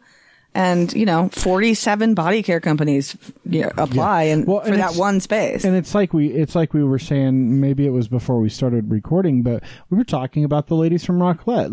Like those two girls, I think it's funny that we all call them girls. They're women. They are women. They're awesome. Although women. Abby is, she's the sweetest creature ever. Cutest, shy lady I know. That's true. Yeah. But they started at the market. They got a chance, and now they have a very successful food truck. They're fantastic at the market. If you've not had their freaking cheese, you're dumb. And they know a lot about They cheese. even sell Lactate if you're lactose intolerant. That's part of their menu now. Yeah. So they don't make that though. I think there are two different strains of thought on that. Like, I use the market to get my business to a certain level, and then I tap out because I have a brick and mortar. or I've got distribution. I don't need the market anymore. And that is far more rare, frankly, than the other model, which is I will never leave the farmer's market because it is the place where I interact with my customers the most, even if I have multi-state distribution. So it's a matter of, what kind of business model you want to follow. For sure. Jorge is not ever leaving the market. He loves it. He loves to hold court. Rico's Foods on the corner. He loves to interact with people. Freaking love those guys. They need to bring their breakfast back. Oh yeah, that was tough when Moondog left. But I mean, like that's, you can sort of look at it either way. You can either tap out and decide I'm going to focus on, this other area, or I'm going to continue to cultivate my product and my business relationships by being at the farmer's market. And there's absolutely no shortage of buyers from, Whole Foods and natural grocers and Harmon's who are walking that market every Saturday You betcha. to look at what is new, what's coming next, who's ready for our shelf space, who are we going to cultivate. Look at the Chocolate Conspiracy guys. Yeah, Chocolate Conspiracy, another great example. So our job is to help those vendors realize that vision, get them to that space, and then they can decide where their business is going to go from there. And we just facilitate whatever we can. I can't wait for Harmon's to invite Planned Parenthood into their stores. Actually, I was going to mention that. I am so glad that you guys have that Planned Parenthood booth. I think that's awesome. Well, just to be clear, we have 10 spaces every week for qualifying nonprofits. You have to be a 501c3. And I personally support Planned Parenthood, but we don't discriminate against issues. So there's a variety of nonprofits that are there, and Planned Parenthood is one of them. And their buttons are freaking awesome. Yeah, I love it. I have to walk my political lines. You're all right. You're all right. I stopped by their booth. I picked up their cards. I picked up some buttons. I brought them back to my girls, and I was like, I know you guys you're not pediatrician age anymore, and you haven't really picked out a doctor or anything yet. So here's some stuff figured out, and they made their appointments and they went. And here's some stuff figured out. It's a good Quality place parenting. to start having. Up. I sent them to the professionals. It's a good place to start a conversation about women's healthcare. Yeah. My favorite story about the Planned Parenthood booth is we're walking by. A little girl was looking at the buttons, that they always have all the buttons. And there's a button that says, I heart orgasms. And she goes, Daddy, I want this button. I have and that in my car. And he goes, I think we should choose a different button. And she was like, Let's pump the brakes on that. She was like 4. She just, there's a cute heart, and she wanted the heart button. And that was awesome. It Had it been happens. my child, they would have had the button. I'm just saying. We offer a venue for nonprofits from all around the state and the community to come and share their message. It's really cheap. We do it as a community benefit. I think it's fantastic, and there are lots of them that show up. I have a challenge for everyone. I try to do this myself when I go to the market. Is whatever time of year it is. So one of the things that we take for granted now in the days of like mass market produce and being able to get, and being able to get a pomegranate in July. You have no damn business getting a pomegranate in July, but we're able to do that. Or Shut up, I like pomegranates. An apple in freaking what, like July? They're not really in season yet. Apples, like early spring. Apples go late July, and we had them all the way until the end of definitely February. I think the second week of March was the last week for apples because they go through the winter. Yeah, they cold store well. But like when you're picking up an apple in like May from the grocery store that looks delicious, that sucker came from Chile. Or, I mean, the cold storage techniques are so fantastic now that it probably came from Washington. Yeah, it could be. Your blueberries came from Chile. There you go. Your raspberries came from Argentina. Better with examples, babe. Yeah, your blueberries came from Chile. Your raspberries came from Argentina. My point is, we can make whatever we want whenever we want now. Right. But when you go to the market, I really challenge you to find stuff there and make a meal out of what you find there, or make a couple meals that week out of just what you find at the market. Our job is to teach people about seasonal eating, which used to be how you ate, what you did. Yeah. You either ate what was growing or you ate what you had put up the year before. And so our job is to teach people about seasonal eating, teach people about what seasonality is, what grows here, when it grows here. There are people blurring the lines now. We do have a vendor who has a greenhouse with orange grove in it. Really? Yeah, that's fine. He'll have donut peaches on the first I think the first week of the market. Holy crap. Yeah, because he's greenhousing them. And it's fine if you can do that, if you can make that kind of investment and That's pump a bunch interesting. of... That's a big greenhouse to put It's also an kind orchard of in. it's kind of stupid, right? Because you're pumping a bunch of greenhouse gases, you're pumping a bunch of fuel into a greenhouse to grow a fruit that's not supposed to grow here at that time. You should have a donut peach in August when the donut peaches come in. But he's also an aggressive marketer. And so he's like, what can I do to get ahead of everybody else? And if he can justify the investment in that, then, you know, who am I to say no? If he can grow it and he can prove he's growing it, and God knows I made him prove it several times, then go ahead and you do you, and we'll support you in that. That's not sustainable over the long term. We can't build, everybody can't build a greenhouse to grow oranges here. So I think it's crazy. have your oranges. It's okay. Don't feel guilty about it. The caracaras right now are really yummy, but also have your focus on seasonal and local if you can, because it's better for you. It's better for your community. It definitely is. It's better for your farmers. Especially honey. Like, if you get your honey from a grocery store out of a bear, you're dumb. Just go get it local. It's more expensive. It's way better, and it's actually better for you. Unless it's Miller's honey in the Bear, which is local. That is a co-op. That is a local That's the honey kind farm. we buy if we get it at the grocery store. Otherwise, we just get it from I just get it Yeah, from you just Jeremy. get the quart jar from Julie Clifford. It's No, fine. we get it from Jeremy because he has bees. Oh, geez. That's hyper local. That's We That's actually some street cred we right actually there. went over to his house today because his bees died last year, and no, when was it? 2 weeks ago. 2 weeks ago. 2 And Saturdays watched him dump the new bees into the hive. Oh, that's exciting. It's a weird Pretty cool. It's very cool. And it's very, the colony collapse disorder is a huge thing. And so the more people with bees in their backyard, the better. There's a lot of really, I can get real nerdy about this shit. There's a lot of people. There's a guy specifically in Utah that's doing, colony collapse disorder research and mite research. And so he has created this specific strain of mite that goes, it's really crazy. Like, it goes in and kills the parasite that's killing the bee, but it doesn't kill the bee.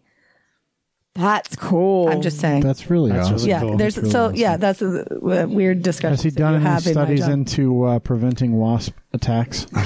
He's doing all kinds of studies. There's a lot of really good research coming out. There's a lot of really good people working on colony collapse, and because you really, if you don't have bees, you don't have food. So Yeah. people gotta just understand that. Like, I know that seems scary, but it's just true. It's true. I was going to say with seasonal eating, Jess pointed this out earlier, and I think it's worthy to give it some more time.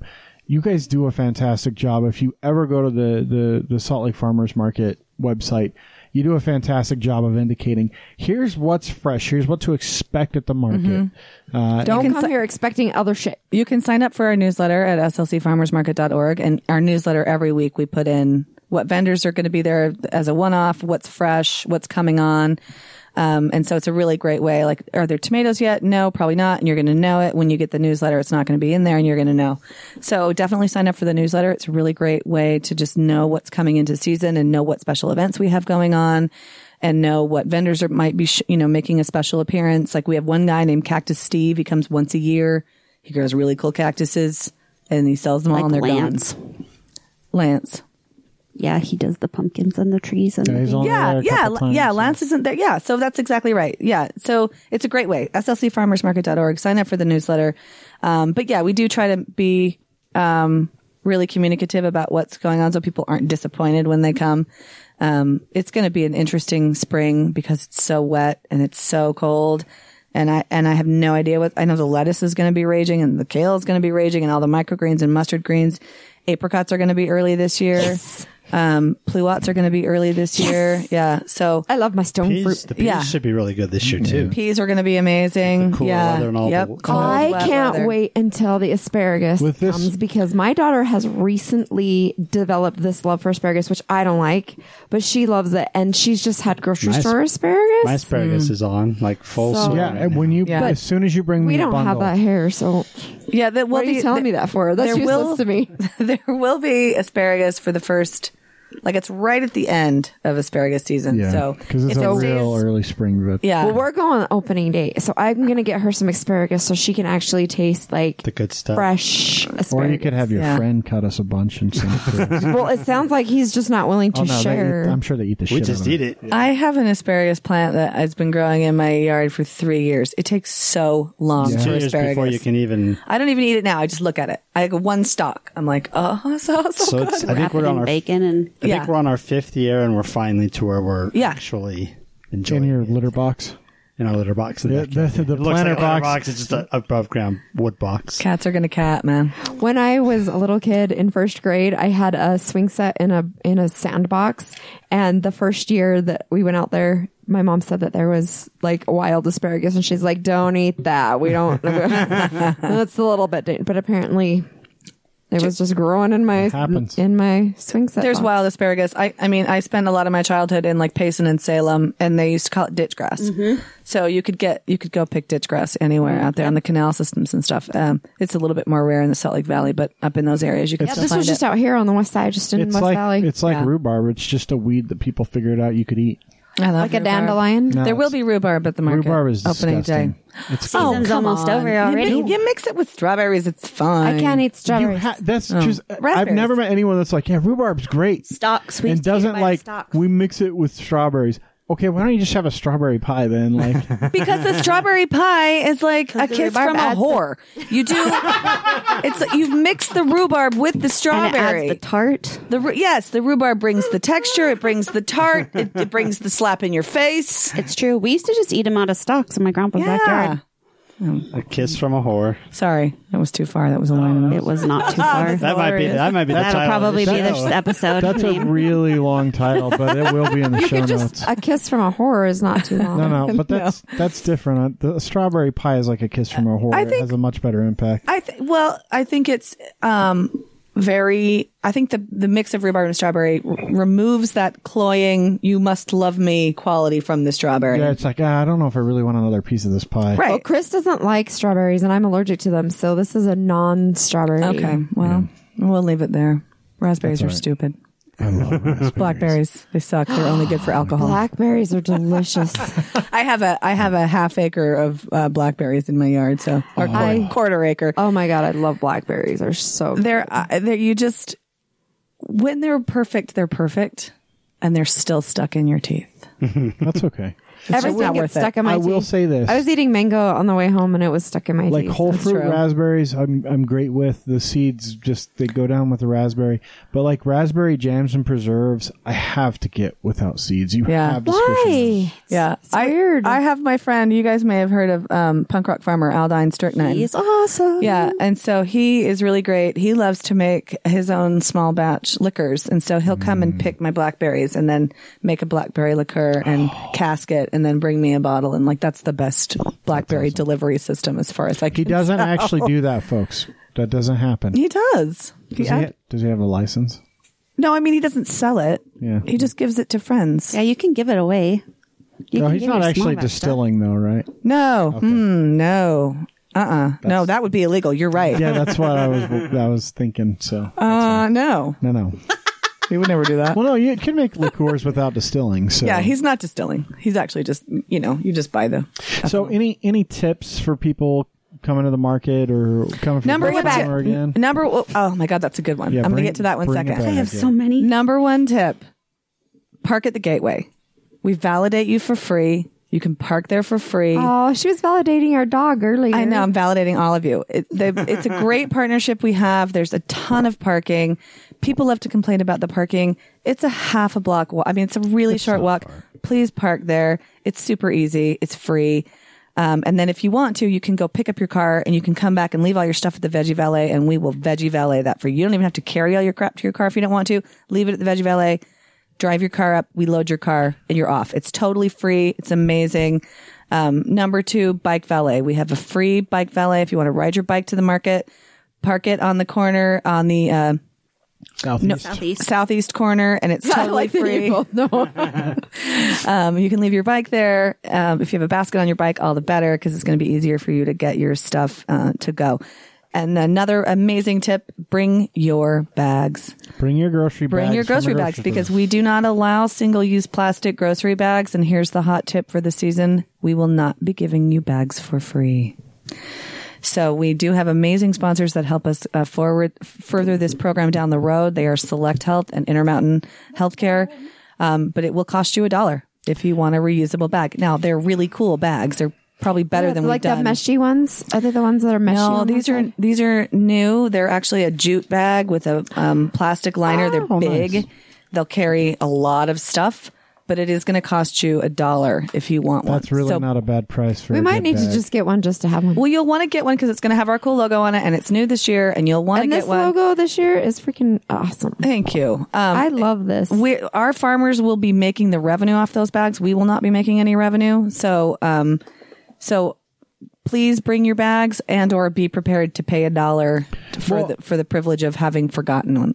A lot of cities are trying to ban plastic bags. I really right think they now. should. There are some. Harmon's is actually talking about stopping using plastic bags. It already costs you 5 cents at Rancho. Rancho Market costs you 5 cents for a bag. And what does in that Hawaii, do? it costs you money, and you because you have to buy a reusable bag. That's right. They don't allow any And plastic. what we're trying to do is not burden people. What we're trying to do is change behaviors. And you all have 40,000 bags in the back of your car. And until you are forced to pay for the privilege of remembering to grab them, behaviors aren't going to change. And that's really what we're trying to do is change behaviors. There's a couple different festivals in town this year that are banning plastic beverage bottles. And we were like, so Living 3 years ago. Traditions did So that. 3 years ago. Yeah, that's right. They were like, they're so groundbreaking. Like we did that and it was a blip on the radar. And when you convince people to change behavior, that's where you really have an impact. And so that's what we're doing. And I know it's going to bug some people and we are truly sorry about that. But we also have our beautiful, amazing Downtown Farmers Market tote bag for sale for $10, or you can buy a reusable for $1. And that probably, these are kind of big and hefty and they'll probably carry most of your stuff. Let me tell you what you cannot do that Allison won't say herself, but I'm going to say for the farmer's market. Don't bring a big fucking wagon for your one kid and drag that shit around the farmer's market. And don't bring your giant ass stroller with one kid that's made for 4. That's walking. Well, yeah, but people use those strollers to carry their crap. No. We also don't know Listen, if we the have a child has a disability. We have a perennial war against the dog owners and the stroller people. Okay. Look. Never the twain shall meet. It's fine. What's worse is when the big giant stroller has 2 giant ass dogs they're not paying attention to. Well, Disneyland is trying to ban double-wide strollers. They did. It's done. There's nothing wrong with an umbrella stroller. No, they're compact. They're easy. They're super easy. And if your kid wants to walk and you just fold it up, it just hangs on your arm. Yeah, don't and you even- can do the front to back strollers too. Those are really Yes. convenient. I mean, we're never going to win any friends by discriminating against people with large families Again. here, and we're never going to win any friends by telling people to leave their dogs home. So we again? just say everybody come and try to be respectful. And if you have a problem, And the Utah podcast will yell at you if I'm you do saying something. it. I'm saying it for me. I'm not speaking for the market. I'm not a market employee. I'm just a supporter. But I don't even mind if you have a big stroller if you pay attention. But it's difficult. Yeah, I mean, I think people are sort of there. They tend to be in their bubbles, and you want to pay and you attention. want to Yeah. engage the vendor, and you forget that you have 2 kids in a stroller pointed the opposite way, blocking an entire walkway. Like There are challenges. We do ask everyone that comes. It is a large event. There are a lot of people. Please try to be respectful of the people around you and pay attention to what's going on. And if you hate people, just go at 8 o'clock in the morning. Get your But shopping I don't done. mind Yeah. if I get hit in the face with like the greenery from your Even- bag because it smells really good. even if you don't hate people, if you go early, you get what you want. And it's not hot. And Allison's a ball buster. If they're Yeah. not there at 8 o'clock, she's on top of them. That's true. That's So- also true. I also, not to take attention away from our market, there are a lot of small markets in other towns, and we absolutely advocate for every market in this state. We advocate for every community having their own market that reflects Eagle Mountain them. is starting their first one. Yeah, Eagle Mountain. You've got Bountiful. You've got Liberty Park Market. You've got Sugar Houses coming back in a more limited capacity There's this one year. at Wheeler, isn't You've got there? Wheeler. You've got Murray Park Market. South Jordan's got a little one. There's a market for you wherever you are if you don't want to come to the big bad downtown farmers market. Now, should we go to are the for sure the downtown best. And so that's just a fact. Sorry, guys. I love you all. We're the biggest and we have the most diverse product selection and we probably have the most diverse produce selection. And so it is, maybe you don't go every week. Maybe you hit your own market a few times, and throughout the season and you come to us 2 or 3 times a year, and that's totally fine with us. Come discover something that you love about the downtown farmers market. Have the downtown experience. Maybe go get brunch. Maybe go to the Eccles. Waffle. Or pick up a waffle or whatever it is. We want everyone to share in that community experience, no matter where they're from. And if you don't come every week, that's okay. I mean, it's not for everybody. I wanted to say this before you left. Oh my God, are you kicking me out? No. I thought I lived here now. You can stay as long as you want. My daughter's not coming home for the summer, so you can sleep in her Got a room. bedroom up there for you. So we're going. We got the pleasure of going on a cruise, and we're going to go to Seattle for a couple days ahead of that cruise. Yeah. And I've never our been. market. Oh, it's fantastic. Our market rates really high in the country, actually. And We're the largest market in the Intermountain West. and I've been to some other markets in some other places that really aren't comparable. I've never been to a market like Pike's Market. Okay. And so we're going to go to Pike's Market on a Saturday morning. Don't go on Saturday. Pro tips. We have to go on Saturday. that's the Okay, day fine. we're Go on going. Saturday. It's going to be great. We're only gonna. We have to. We're no, but flying in Friday afternoon, and but then I we're wanna- leaving on the cruise Sunday morning. So we have to go. But I'm Okay, then go. I want to make that comparison because I know Pike's Market is a year-round open public market, but I kind of want to make that comparison because it is one of the. It's one of the premier markets in the country. It is. I've been going to Pike's since before Cobain died. So it's been a long time. That's been a while. I had some good friends. I mean, there was a point in Salt Lake City where everybody moved to Seattle. And so then I would just always had a reason to go up there. Pike's is one of the most magical places, I think, in terms of markets in the country. It's historic. Their community reaches super deep and wide. They have all kinds of affordable housing initiatives and homelessness initiatives. I mean, it is tied up in a lot of policy work. It's not just a market. I hope that you have time to really dive in a little bit to the history. So depending on when you're there, you'll have the farmers market component on the outside, which is the live open air market. And then you'll have all the stalls. And I was just up there in January for the first time in several years. And it's always heartening and disheartening about how things change and how things stay the same. The structure of that building is it's magical to me. It's a part of my heart. But there's also all these, there's sort of the new buildings that closer to the sound. There's tremendous new breweries. There's tremendous new shops. So make sure you have as much time as possible for you to walk in at the fish stand.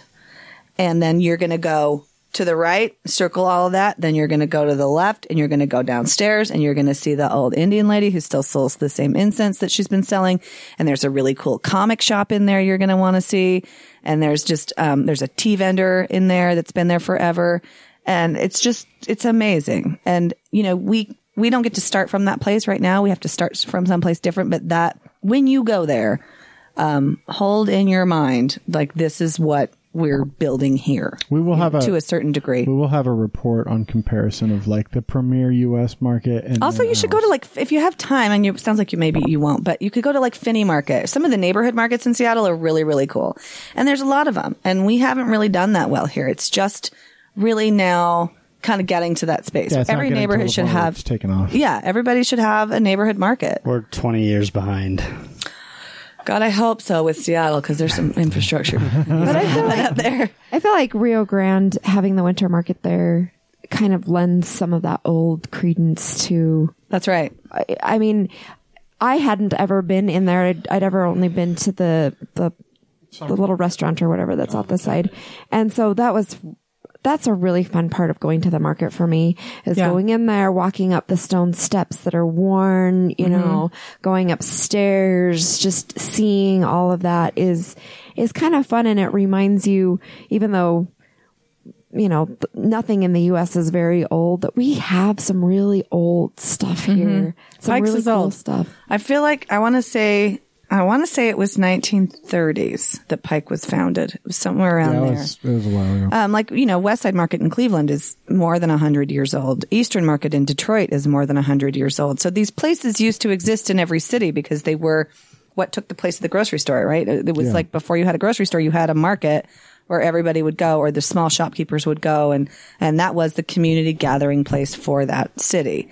And they just a lot of them, not all of them, but a lot of them went away. So there's, a couple dozen, a half dozen, maybe more throughout the country. We'll be recreating that feeling in a historic space at the Rio Grande Depot. That's what I think that's what that space could be envisioned as. Yeah. I mean, it's hard to sort of like stuff 100 years of history into something and say like, this was never this, but isn't it cool? And we've been doing a pretty good job at it. I think so you do. far. Yeah. Cause it kind of feels like it, even though, it's semi new, the building lends some gravitas. So It does. It's a fantastic building.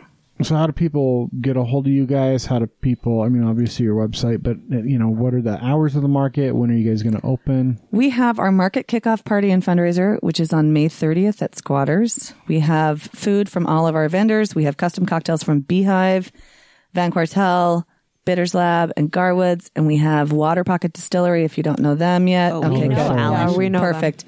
So we'll have some custom cocktails from Water Pocket Distillery. We have the reboot of the Bumper Crop Lavender Honey Ale.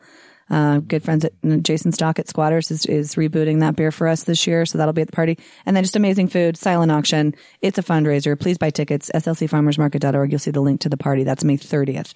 And then we lose our minds for the following week, and then it's June 8th. June 8th. Yeah, June 8th, 8 a.m. to 2 p.m., Downtown Farmers Market, 350 West, 300 South, Pioneer Park in Salt Lake City.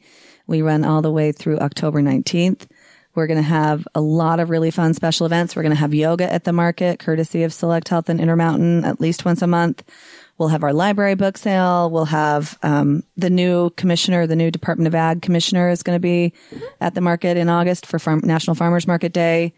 We got a partnership with Utah's Own happening on June 29th, Utah's Own Day. Nice. Where we combine to celebrate all of our strengths, and just all kinds of fun stuff throughout the summer. So check our website. It's all up there. And is all that stuff on your newsletter?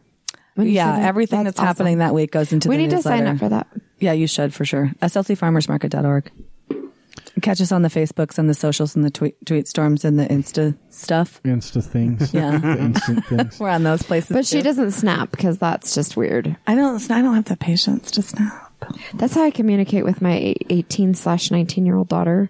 If I snap to her, I get an instant response. If I text her, it could be days. My 9-year-old would do the same thing, but she doesn't have a phone yet. Yeah, don't keep it that way until she gets to high school. Yeah. If she can manage. Well, thanks for joining us. Because It's rude. I'm trying. Thanks for joining us, Allison. It's been Thank you for having me. It's always a pleasure. Well, I'm really, really glad that we got to talk to Allison today because Jeff sent us off on a wild tangent earlier. Don't worry, we'll do drugs. I'm pretty sure she didn't. I'm pretty sure we all interrupted her and sent her a soapbox. I didn't interrupt her because she was on a soapbox. I let her go for a while. She's still probably fuming about it. I don't blame her. If it's lasted like all day, was this morning or was it yesterday, Jess? No, she said when she woke up this morning, she looked at her feed. So it is, just so you guys know, we record on in the evening, so she's probably been up for a good 12 hours at least, maybe longer. And she's still like you can see it in her eyes, she's still really mad about it. So thanks for ranting. You don't do that enough, Jess. I need you to be bitchier on the mic. It really spurred some good No, because conversation. then people snap at me, so What? Who snaps at you? I don't snap at you. it's all good. You know, you just stop talking now. But that is going to do it for the show. It's a good show, I guess. It's our 3-year anniversary.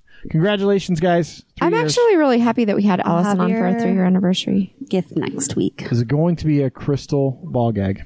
No, it's cooler. Butt plug? I think it's cooler. No. Crystal dildo with a leather strap? What kind of money do you think I have? Those things are expensive. Is the crystal that you bring me going to have healing properties? No. Like a leather You don't choker? believe It could in be a that. leather choker with a healing crystal in the center. Like the 90s. I would fucking wear that, Jess, just so you know. Just so you know, then I would get you one so you would have to wear it. But nobody would be able to see it because your beard would cover it. I would wear it. That's just like everybody in high school. Basically. Like she said, In the what are 90s. in the fucking 90s. Oh man, if you like what you hear, share it. If you didn't like what you hear, fucking share it anyway, you assholes. It helps. You share fucking stories that aren't even real. You share stories about people who were found fucking 12 months ago. Share our shit. Or died 7 years ago. Seriously, don't even fucking listen to us. Just click share. When Jess posts the episode recap later, just fucking click share. It's fine. And I will call you out if you're posting stupid stuff. Yeah, fuck you guys. I'm that jerk friend. But do follow us on Twitter and Instagrams at TNU Podcast and on Facebook at the New Utah Podcast. And when you post stupid shit, we won't repost it. But if you post good stuff, we'll repost that. Repost stupid stuff. It's okay. Not if it's fake shit. Not if it's fake, though. And if But the kid was stupid is fucking okay. found, we might repost it and be like, look at what this dumb motherfucker posted. The kid was found in fucking March, you dipshit. You're going to have to post that because Listen I to don't our have it in episode. me. Listen to our episode. Seriously, share our stuff. You share every other dumbass thing you come across. We can't be that much different. It can't be any worse.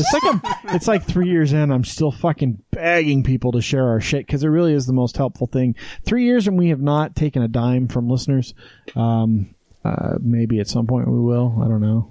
Fuck. We've taken stickers though. Patreon is If like you want to Venmo me money, Sweet Pea Jess with the letter P, and we can get some cool new equipment. That's How's true. That I would like to get some new Sweet, the letter P some dress. sweet badass. We could hang the Venmo. mics. We could get new mics and like hang them from the ceiling. Oh, the like fancy fucking kind. yeah. We could get all fancy. But if we hang him, we can't put the fan down here for you hot-blooded people. Oh yeah, that's right. We talked about. I don't know if the fan will be Just good have with a that stand track. fan. It'll be okay. Well, The fan will be fine. we're I might even have one in my garage. we're actually talking about moving our But bedroom. yeah, fan because I down don't here. want my bedroom fan anymore.